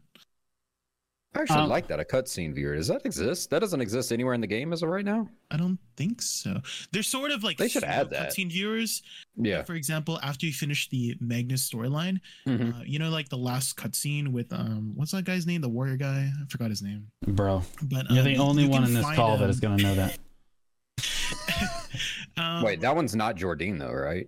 It's not Jordan. It's the warrior guy you fight at the end, right? With like the boss thing. So you can find it was just the same model as Jordan, though. No, you can find him in Kusha. He's hiding in a house in Kusha, and if you want to watch the cutscene again, you can talk to him to see the yeah, I totally know what you're talking about. That's a lot. That's for a lot of other cutscenes too. Like for specific cutscenes, when you finish the storyline, you can just talk to like a certain NPC, like Gorgath. You know Gorgath from no, but go ahead. He's so Gorgath is that guy, the alchemist guy that you meet in Calphion to do your Black Star quest to make your weapons, right? And he's in the contaminated farm. You can watch a few cutscenes from him. So that's how they're doing cutscene viewing. Okay, gotcha. But if they could be, you know, condensed and could, you know, yeah, if I had a menu, well, they added that with the Marnie's radio, right? So you can listen to all the music from wherever, whenever you wanted, which was a nice change for people to enjoy the music. That's a great idea. If they had one for cutscenes, that would be allow us to skip already viewed cutscenes and then allow us to rewatch them if we want somewhere. I like it. Not YouTube, in game. Make it easy. Yeah, in game. That'd be easier for like making, you know, content for like lore wise too for video. Oh yeah, true. You're telling me you wouldn't have to literally record yourself doing the entire main storyline to get any amount of like footage from the game? Yeah, oh my gosh, bro! I want a Viata video equivalent breakdown of all the lore in BDO. Somebody, hop on that. How about TLDR? How about allow us to summon the Black Spirit while we're standing on a seamount? Ship, raft, boat, carrack, that kind of thing. I have wanted this for a long time because I want to do my big enhancements standing on my deck. You know what I mean? I have a huge deck. It just loves standing on my deck, bro. Oh, I knew I want to enhance on my deck. Like, I spent a lot of time working on that deck. It looks great. I really want to enhance while I'm standing on my boat. Yeah. Like, actually, though. It is annoying if you ever need a quest or anything, or you're upgrading sailboat gear and you're like already on the boat and you're like, okay, dude, let me hop off and stand on the dock. Yeah, that's silliness. We can access it on our horse now if you're standing still. So why can't I do that on my boat? Bro, yeah, that'd be nice. Yeah. How about when using the world map? These are easy ones. When using the world map, stable mount delivery function. Add a search feature for the list of stables to transfer the mount to. I mean, I don't use that too much. I don't transfer mounts too much. So, as someone that has a lot of mounts, I would love that feature. Really? Like, I transfer training. Yeah, I transfer mounts all over the place. Yeah, and typically what I do, and this is going to sound insane, but in order to make more money AFK, because AFK money is kind of lackluster right now, what you do is you AFK horse train these 4 horses overnight, and most people just go straight to the vendor and Imperial vendor them, you know, for the stuff. But what you can do is you can just transfer them to stables all over the world. You just keep so you get hundreds of these level 15 horses in all your stables all over the world of BDO, And then when the event comes out that allows you to trade in Imperial mounts, for Imperial delivery notices, you trade them all in and just immediately finish your Krogdalo set. You are done. Nice. All right, yeah. Smart. I should do that. Yep. Well, then, yes. In that case, since you're the only mount delivery person in here, you go ahead, add it. Yeah, go ahead. Go right ahead. It would be better. I would enjoy it. I would enjoy it. Let's see. Add a new button for the world map stable to allow us to view mounts in the inventory in the same way through the regular stable. I'm actually going to one-up that one. What do you guys think about being able to, if you're on one character, stable the mount on another character, on an alt? Yeah, we talked about this already. We talked about it, I think, last week, actually. No. I'm talking about putting, like, standing on one character, and I'm like, oh, my DK has the horse that I need. Yeah. She needs to put that horse away. Yeah. And not having to switch to the DK to do that. No, we talked about we talked about being able to move, because this is on the global labs, isn't it? Like, well, not the horse part, but being able to move items off of your alts with the global storage feature. When we talked about the horse whistle, I'm pretty sure we talked about that exact thing. Did we, Jay? I remember talking about it, but yeah. Jay, don't give me the pan face. Did we lose Jay? No, he said 1 second. I thought he was just dono-walling me. I thought for sure I was getting dono-walled. My stream died, so I'm trying to restart. That's okay. We can't tell. It's like a picture into your soul now. It's fine. All right. Well, if we already talked about it, we already talked about it. Allow us to rename our pets potentially through introducing a pet name change coupons. No, just make them like workers. Don't give them any more monetization. Oh, bye, Jay. Oh my gosh, Jay. It's so much worse now. Oh no. I just closed my OBS. I don't know, man. Naming your pets. I thought that naming your pets was cool, and then I realized, like, I don't know. I thought that naming my workers was cool, and I would name my workers after my friends. Like, I named one of them Lane, and then I realized that Lane is working 24 hours around the clock, 7 days a week, and I'm barely remembering to feed him. And so it's just morally questionable to name your workers anything that is like relevant. Although you can name them, like you said, honestly, naming your workers was a big detail because you had the 5-head of naming your workers after the node that they are working on, so that you always remember what node that particular worker was actually working on. It's brilliant. Am I back? Super smart. Yes, you are back. Welcome back, buddy. Welcome back. Thanks. Let's see. Remove the respawn cooldown timers that apply after dying during the Magnus main quest. Did you guys die during the Magnus main quest? I guess maybe a little bit, but I really didn't feel like that was that big of a deal. Yeah, I don't think I died during that main quest, except maybe once or twice. I think the only time I maybe died was doing the pirate ship wreckage thing, where you get lit up by pirates if you got caught. But besides that, it's the only thing I can think of. And that one was annoying, so maybe this guy's onto something. Oh, here's a good one.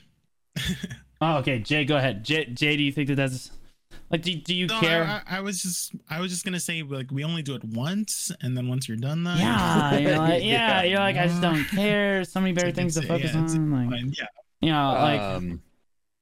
That one's kind of a weird one. To me, I think you're doing like a instance kind of story quest thing. I think it should be a little punishing for you if you die doing it, to be honest. You gotta sit there and think about what you've done. Okay, here's a really good one. Allow us to add mystical spirit powder and Vel's powder to your family inventory. Why do we not already have this? Like, what is there a single reason that you shouldn't be able to do that? I feel like that the developers have like threaded the needle and like they could exploit this in XYZ fashion, but like I can't think of a way to exploit that. Do you guys think that that's just a slam dunk? Or is there like something I'm missing? I think it's an easy one. Give that one away. I think the family inventory should be able to be used for more, honestly. It lacks a lot of utility, I think, outside of I think odds and ends.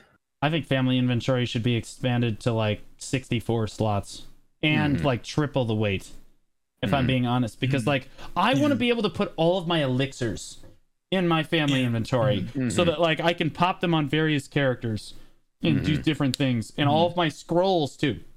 Scrolls are like the big one, and that takes up a lot of inventory space. It also takes up a lot of weight for the elixirs and stuff, and I can't do all that right now. It's really annoying. You're like limited at what, like 32 slots? Like, let us use this content more. It's great content. Okay, remove the per server limit on how many fish can be sold to the Imperial Fishing delivery NPC.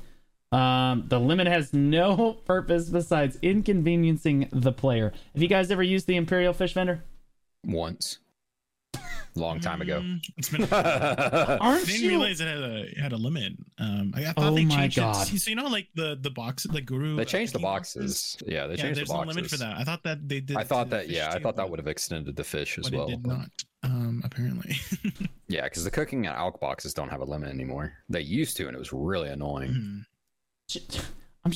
I'm laughing, Tiltus, because on an earlier podcast, I'm fishing right now. You introduced yourself as like the fisherman. Like you could have renamed yourself to the fisherman. Like this is your content. You're like, I've done the Imperial fishing once. Like I told you, I dry my fish. That way I don't have to use workers to do it.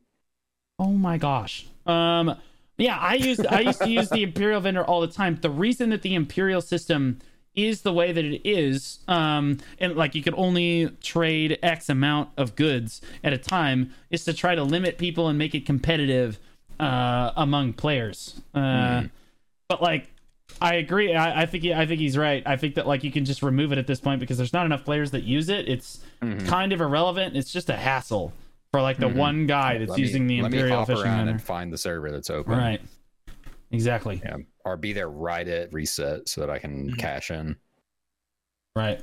That used to be the big thing with cooking boxes when money wasn't so readily available. You go sit at the Imperial vendor and wait for the cooking box reset so you can cash them all in.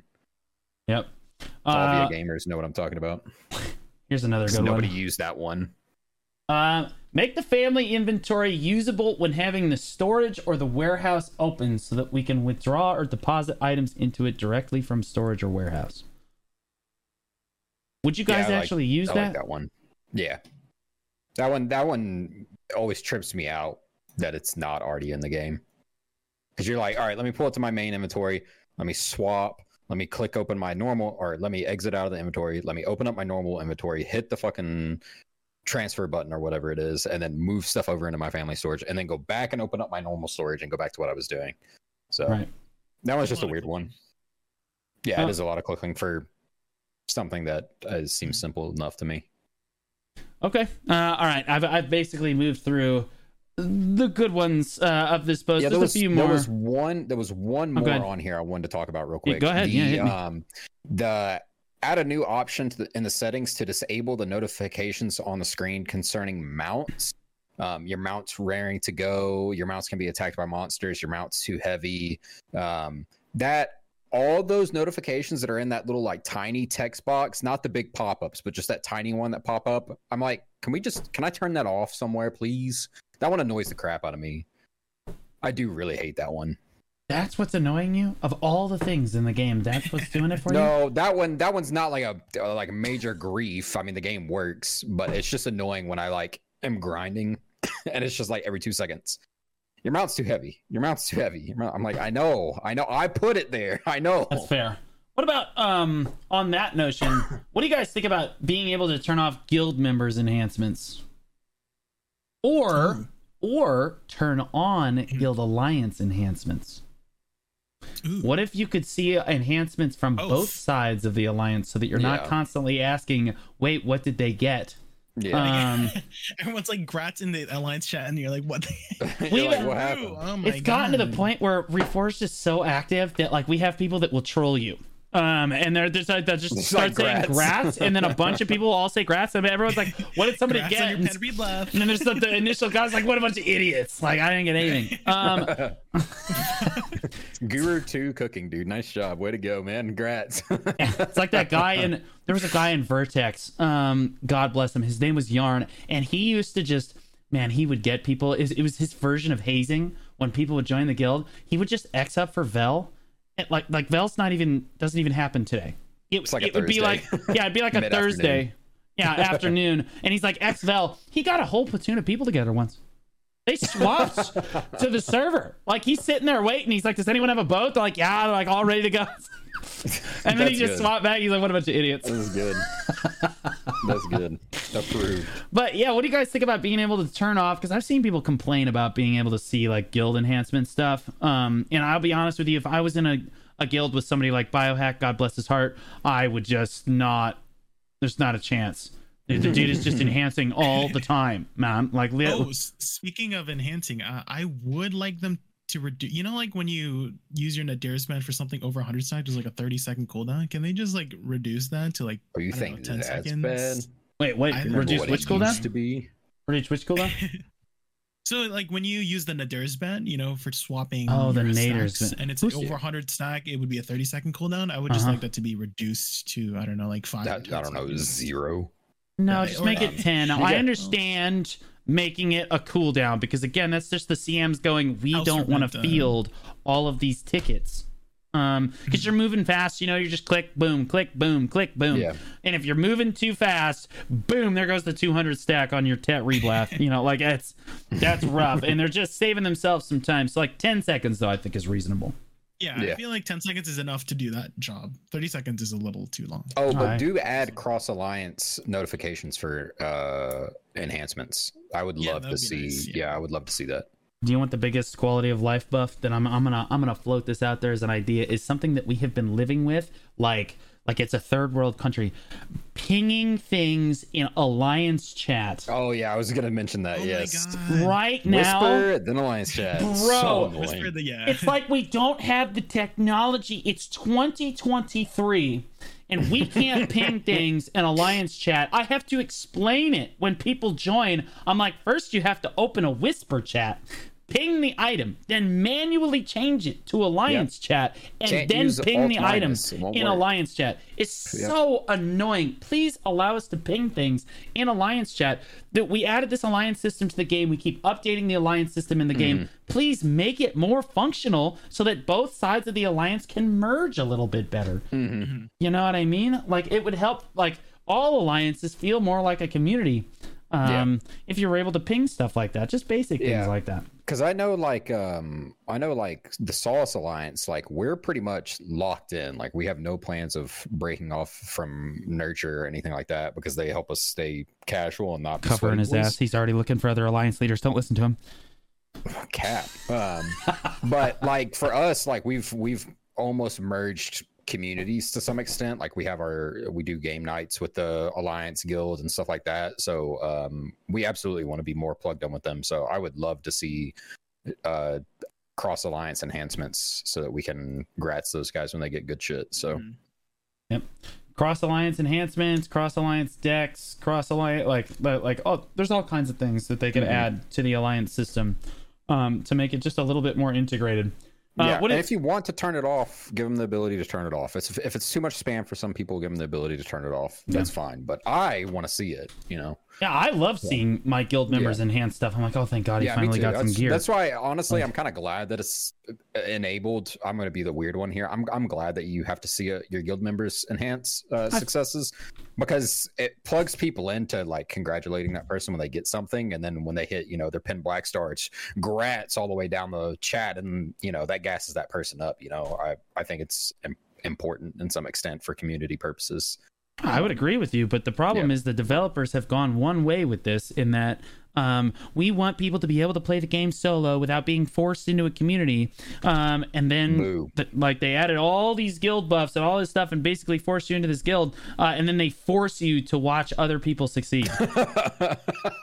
Like I'm so sorry, but like every time I'm enhancing on stream, God forbid, everybody in my guild takes it upon themselves. You know what? I kind of want to hit my Tet Blackstar right now. I was kind of feeling it. You know what I mean? Like right over the top of me. Feels good every time. We lost Jay again. But yeah, I think like I love personally seeing all of the different like enhancing stuff, but I think you should give players the ability to turn that off. But in that same token, give us the ability to turn on alliance too, so that we can see across both sides of the alliance. Okay, moving on to our last forum post that we're going to look at here.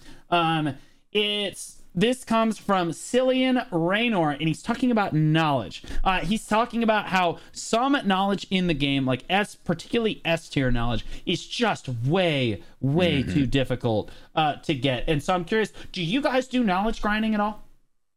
I have in the past, and I sank a lot of hours and buffs and min-maxing pets and organizing everything just right to do it.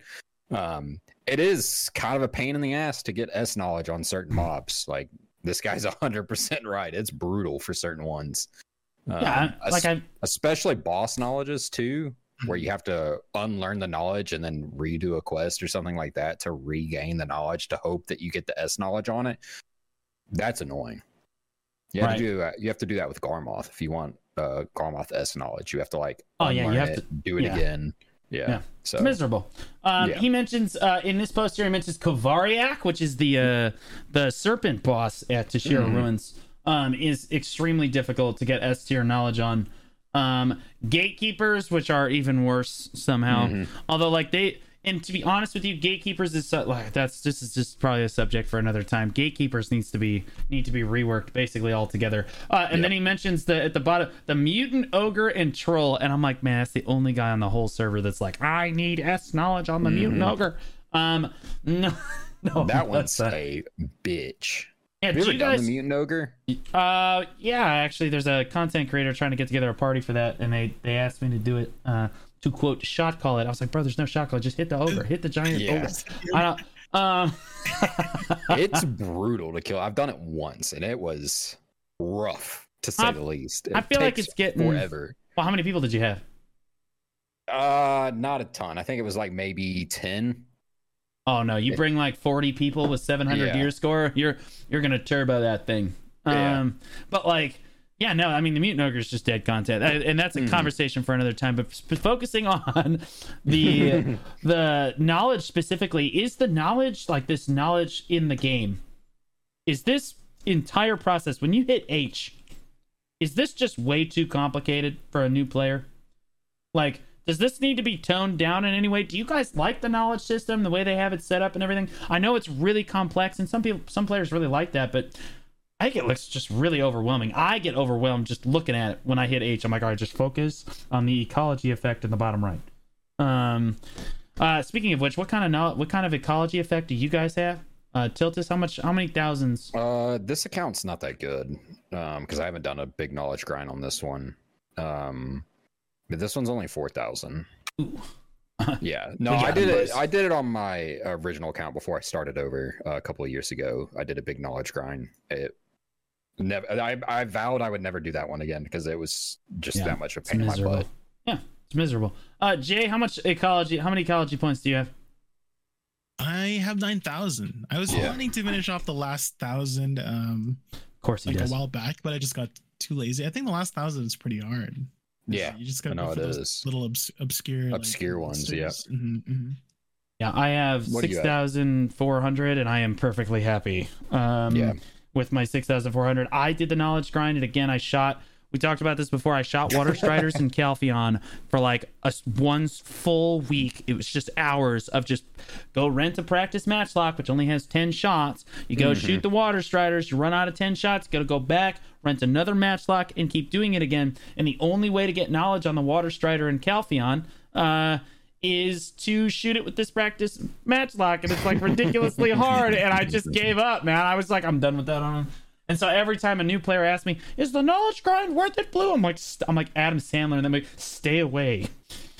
Run as far as you can. While we're on the topic of knowledge, can we get an update to that UI? Is it just me, or is that UI kind of dog? That's what I mean, is I feel like they could simplify this so much better. Like, when it came out and there wasn't as much knowledge in the game, it was a lot better. But now if you go to ecology and you open up ecology and you just click on like Valencia or like somewhere with Arcama where there's a ton of mobs, it is overwhelming. Like Calpheon, you pop up in Calpheon and it's just like holy Jesus, dude, why are there so many rings? They overlap each other. There's so many. It's obnoxious, dude. Yeah, it's rings on rings on rings. It's ringception. Yeah, I would like to see that just become more of like, I don't know, maybe like your K window, where you've got a whole half the screen is dedicated to just, you know, menus of a Calpheon, ecology, blah blah blah blah blah, and then on the left you can bring up like a full screen thing of the knowledge, you know, like that little knowledge tab that you get down at the bottom when you kill a new mob. Make that like just the whole left pane. That way if people want to read the information and lore about the mob, they have a nice big picture of it with the text nice and big at the bottom, and then the menu is simplified. That little orbit constellation thing is weird to me and super outdated. It's weird looking. It's the only menu in the game that looks like that. Isn't that the same menu we've had since the beginning, right? Yeah, since launch. Yeah. It hasn't changed. They just add more shit in there until it's so full that you're just like, holy crap. So yeah, that would be a nice quality of life. TLC. Yeah, I mean, like, I think that and that's what I was trying to get at, is that like the system itself is like super complex, and I think that's what a lot of players actually really like about it. The problem is it's just not approachable for a new player because of how poor the UI is. Right, like the crystal system is also really complex, but it's approachable. When a new player opens the crystal system, they're like, "Oh, okay, it's intuitive. I just put this here." The knowledge system's like, "Oh my god, oh, how do I make this screen go away?" Like, what do I need to actually do in this screen? Or trying to find a particular like mob by name or knowledge by name. Like if you go into like academics or something like that, where you've got sophistication, you know, 1, 2, and whatever, and then you're trying to find like this one specific knowledge inside here. You're like, okay, is it under this one? Is it under the other one? Like, it would just be way easier if they just made it a menu driven rather than this little orb driven thing. Yeah. I completely agree. Okay, for our last subject that I kind of want to talk about here, the changes to the node worker empire. We did talk about how this might get changed a little bit last week. I think we did, right? Did we talk about this yet? I think it was 2 weeks ago. I feel like, yeah, well, but like, are you talking about the G Labs update? Yeah. You go ahead and explain it for on him. the 12th. Okay, so this is 12th, new. So, okay, so Tiltus, explain it for us. Let me pull up. He's like, I have no idea what it says. Thing. Yeah, let me pull up the G Labs again. Jay, you know what it says? It was more in depth than what they did take one of the big suggestions that we had when we talked about it, which was the auto feed, which was probably the biggest quality of life buff I've ever seen to workers. I'm so excited about that when I saw it on G Labs. Because I can't wait to be able to put food in my family inventory and then just let it go. Lane doesn't have to starve anymore, Blue. Oh God. I was like, how do you know Lane is hungry? I remembered. I was like, oh, he knows.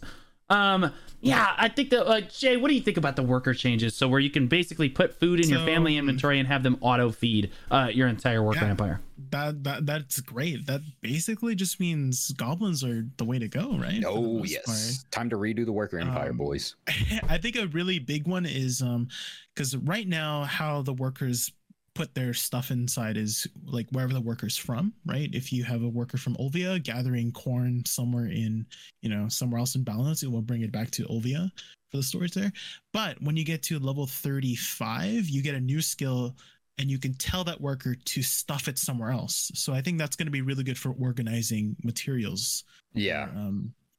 For the nodes. So I think that's going to be a pretty big one for a lot of people who utilize the node empire a lot. So. Yeah, my biggest problem with it is that I spent like 3 or 4 years making this worker empire on the basis on the basis that I could only feed them once to twice a day, and that giants were definitely the play because I can never remember to do anything. So like, and now they're going to make it so that you can auto feed, and all of my giants are useless. Is it a phenomenal change for the game? Absolutely. Should they not give it to us? No, like they should still give it to us, but what they need to realize, and I hope that they realize it, there's no way that they don't, right? Is that they're making humans and giants completely useless. They need to buff them, yeah. Oh yeah, absolutely. How would you buff them? How would you buff That's exactly what I was about to ask you. I actually don't know. Like, I think that maybe you give giants and humans special skills that only those two workers can learn. Oh, that makes sense. Yeah, maybe you make humans, like, give them actual relevant amounts of like humans are guaranteed to bring back traces or something. Like they can learn skills that are guaranteed to bring back traces, things like that. Giants, I don't even know what a giant skill might look like.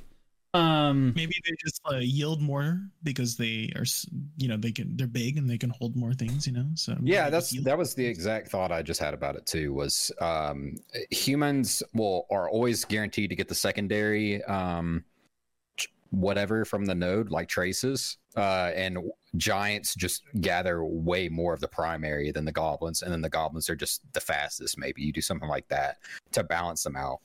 Yeah, but then like goblins. Go ahead. Yeah, but then like why even specify having different types of workers? If you even them all out, like I just don't know. Like it was balanced before because like okay, yeah, you had to if you feed them at different increments, they're differently effective. Or they're varyingly effective. But like if you make the giants gather more on each run, but the runs take longer, but essentially they're equivalent to the goblin, then the two are interchangeable. And honestly, I'd be okay with that. But if they just launch it to live the way that it is, I'm gonna be upset. Because I have 102 workers and probably 70 of them are giants. And like I have like 5 goblins because every time I got a goblin, I was like, this is garbage. I was like no, I don't know, man. Like they definitely need to buff it. There's people in the chat for the listeners that can't see. There's people saying that humans and giants should be used in workshops, and I would say that that's garbage. Just because how many workshops? Okay, between the three of us, I'm gonna go out on a limb here, and I'm gonna say that none of us have any current workshops running that workers actually have to use. No, I don't. Not currently. I do actually make matchlocks regularly, though. You do? Yep.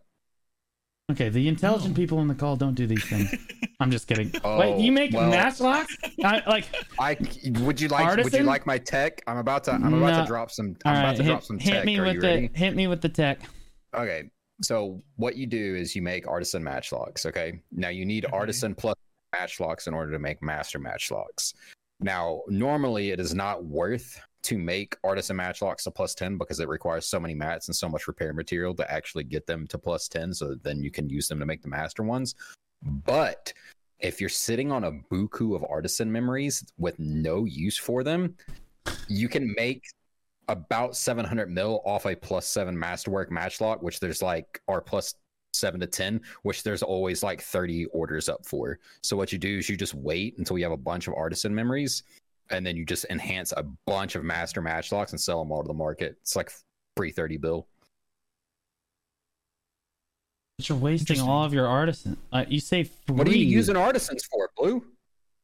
Anything. Artisans are useful for like literally every aspect of the game. You don't have to do green sub weapons anymore because those are going to be a thing in the past. You only have the boss sub weapons to do. So the only real boss weapons that you're going to be using are black stars, right? And maybe I'm biased because I have my tri-dead god already, but and the dead god. What else are you using artisans for? Back up for a minute. How often do you make those enhancements? Let's just back up for just one moment. I just want to make sure that mentally that you're safe. You said that you use artisans on your green offhand? No. I'm saying you. No, that's not what I'm saying. God damn, that would have been the clip of a lifetime. I was so ready. I was so ready. Oh man. Oh god, I was like, there's so many jokes here. Once you get your pen boss weapon offhand, you're done. And those, I don't feel like you're not tapping those all the time. I mean, okay, I've had mine for forever. All right, so so workshops could just get reworked. Maybe instead so they could give humans and giants some super giga cracked workshop stuff where maybe every once in a while your human, with the luck that it has, cranks out an extra matchlock for free with no materials required. that's not going to be that busted overall, and it would make it would definitely buff an aspect of the game that's kind of just feels like dead content right now, right, guys? It's probably because I'm the only guy that makes match locks on the server, but yeah. Well, I mean, like, there's a few people, but like, I mean, there's a lot of uses. Like, I used to be all into the workshop stuff. I love being like a craftsman and like making stuff. So like the functional clothes, particularly, I was super into making like gathering clothes and cooking clothes and fishing clothes and all that, and selling them to enhancing them and selling them to the market or whatever I was gonna do. But after a while, you just get old and you just don't want to do it anymore. Like, you know what I mean? Like, I'm just getting too old for this shit. I don't want to do it anymore. Like it used to be like back in the day. You guys might not remember this, but long ago when Sausons and pirates were a thing, one of the best ways to make money in the whole game was to go gather at like rhinos and have there was a workshop in Alta Nova that you could have that was like a rank 5 workshop that allowed you to craft Grunil. And you could craft Grunil and sell it to the marketplace for max price, basically, because everybody needed Grunil at the time. And that was an excellent way to make money. But like since then, workshops have kind of fallen off and they're basically useless now. Like it's easier to just go grind. Do you make money off the workshops? Absolutely. But typically it's just going to be easier to go grind. Now I don't doubt that your monopoly of artisan matchlocks that you are selling in the market. It's not artisans, it's masters. Oh, I'm sorry, the master matchlocks. Artisans are just a stepping stone. Okay. Hey, don't judge. I'm not. Okay. But your monopoly of that definitely makes you some money. But like most of the time, I think the workshops are basically useless. And I would love to have them buff them in such a way that like the workers felt meaningful for workshop. Like, and it's got to be me. I'm going to be honest with you. I feel like the change that I proposed earlier, where like humans every once in a while crank out like an extra resource. Honestly, I think humans should just do that all the time. Just make that all the time. Like you get 2 crafts for the price of 1 for a human work, because that's what it's going to take to make like those, make the new system work to make it work, right? Yeah. And then then what do you do with giants? Like I just thought maybe giants have to use less materials. Like maybe depending on the worker type that you're using, you have to use less stuff to craft the same stuff, like to craft the same things. Like, I don't know, because then I feel like the recipe gets super hairy. I don't know what you do with giants. Humans is pretty obvious. You could just buff the crap out of luck and run with it. But giants, man, I'm not really sure what you're gonna do with that. Yeah. So I'm excited that we're getting the auto feed option. I appreciate that a lot. But you're 100% right. Honestly, don't take it away from us now. It's on G Labs, please. I want don't listen to Blue. We need that. But I was like, but it does. Yeah, Blue's absolutely right. We do need to like fix it a little bit so that the other workers are actually useful again, because it will just be, everybody will only want goblins. The humans and giants will be completely irrelevant with auto feed. So no, it's an absolutely incredible quality of life change. They just need to make sure they cover their bases on it. All right, we should move into closing thoughts and outro. So Jay, I'm gonna let you do this first. Is there anything you didn't get to, Jay? Or anything you want to talk about? Like, what's the most exciting thing you're excited about for this that we talked about Woosa today? Awakening. Yes. I mean, I've been maining Woosa since she came out, and it's been like 6-7 months since her Succession came out. So I'm definitely excited to try out a new playstyle, maybe a more support playstyle in the future. So we'll see. Yeah, very excited. And Jake, can go ahead and do your outro now too. Oh. Hi, my name is Jakun VT. I apologize to my viewers for like all the OBS troubles. But you can watch it more consistently on Blue's channel. But I do a lot of party content on my channel. Or Tiltus, yes. Thanks, Jake. God, that was for the Beta Witch comment. Actually just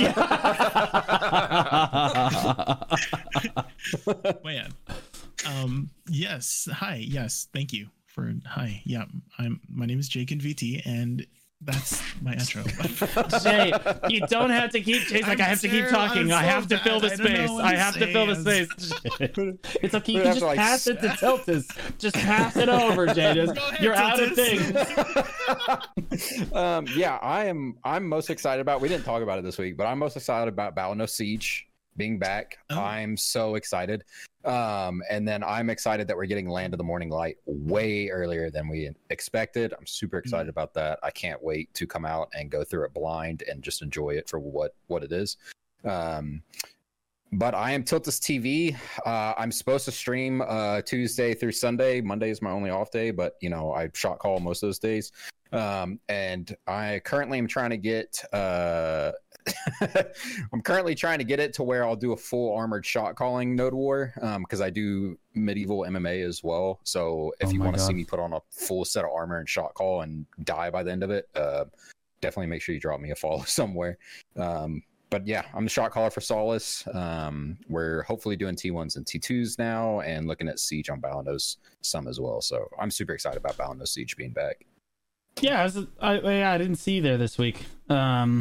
Yeah, we decided, well, number one, we're casual too, so I didn't want to jump it on everybody. Hey, we're doing Siege this week. Good luck, everybody else. And number two, with it being new, I assumed the lag was still going to be bad because everybody and their mom was going to go there. Perfect, bro. Which didn't happen, actually. Yeah, I was shocked. It's literally just fate, bro. You can fight them, bro. You'll be fine. But okay, yeah, and I am Blue Squadron. We're always doing fun stuff on this channel. Thing I'm most excited about is definitely Land of the Morning Light. I'm super excited about that. I just started playing Woosa, but I'll be honest with you, I like the Succession. I love beating the crap out of people with a fan. Is a tremendous amount of fun. But yeah, Land of the Morning Light, definitely the thing I'm most excited about. Like I said, we're always doing fun things on this channel. This Saturday, we're going to have Siege. We qualified this week. We're good.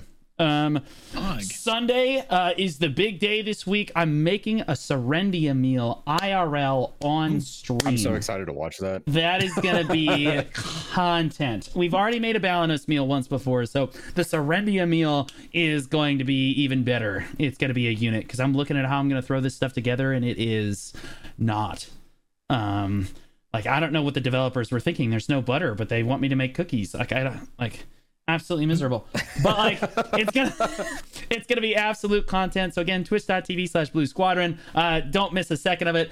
Monday is always Fun Day Monday, and as always, you get the Old Moon podcast on Tuesday. Guys, don't forget that we are on Spotify and Apple Podcasts, so go drop us a follow on Spotify. It goes a long way, and you can always listen to this content, whether it be on YouTube, my YouTube. I know I post it right away after we're done here. I know Jay gets around to it when he gets around to it. So he also posted on his YouTube. It's on Spotify, Apple Podcast. We're everywhere. So you can always listen to this. The idea behind this content is that you can basically listen to BDO content, meaningful, fun conversations about the game that we all love on the go, whether you be at work or at school or what have you.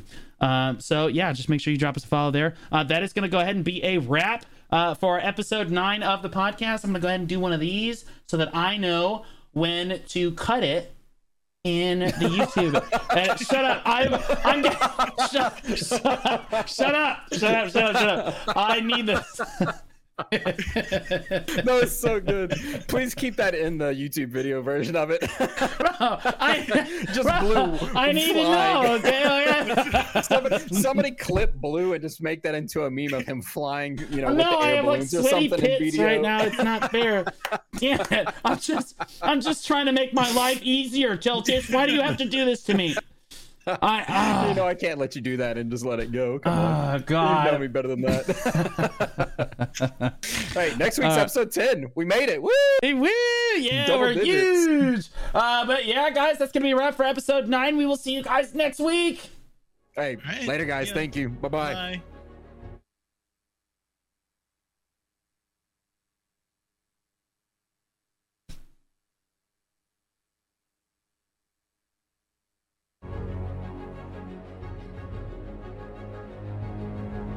Okay. Son of a... They got me, bro! They got me! Damn, your pits is hairy. What do you mean? There's no hair there. They're just sweaty. Great stream. Thanks so much, Swaggy. Guys, thank you for the subs. Flecking it up. Here, I gotta bring the music down. Flecking it up, Olodak, Vampiric. Thank you so much, guys. Welcome back to the squadron. I really appreciate that continued support. I know I can't really talk about it while the podcast is going on, but I promise you it doesn't make it any less worthwhile for me. I really appreciate it. This weekend, guys, is going to be content into more content. Make sure that you guys are in the Discord, on the YouTube. Like, it is gonna be Saturday Siege, Blue's just screaming at people. Sunday I'm making an IRL like Serendia stream, and there's gonna be giveaways for it too, so I'm gonna be giving away outfits as well. We're gonna be hyping up the Woosa release. Then on Monday we've got Fun Day Monday. On Tuesday we've got the Old Moon podcast every single day, back to back content, to make sure you guys don't miss it. All right, who are we throwing it over to tonight? Normally I throw it over to Jay.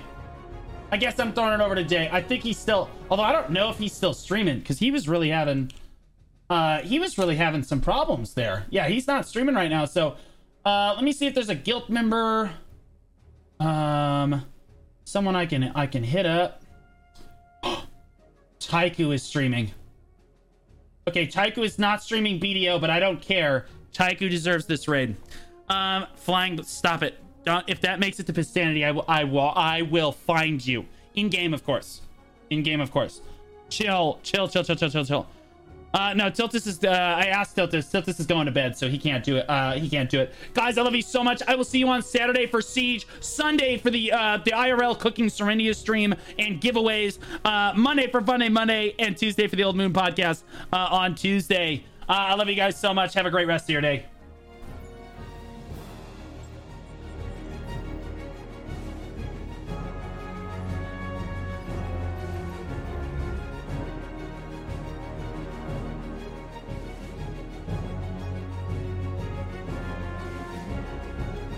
I love you, Dog Bones.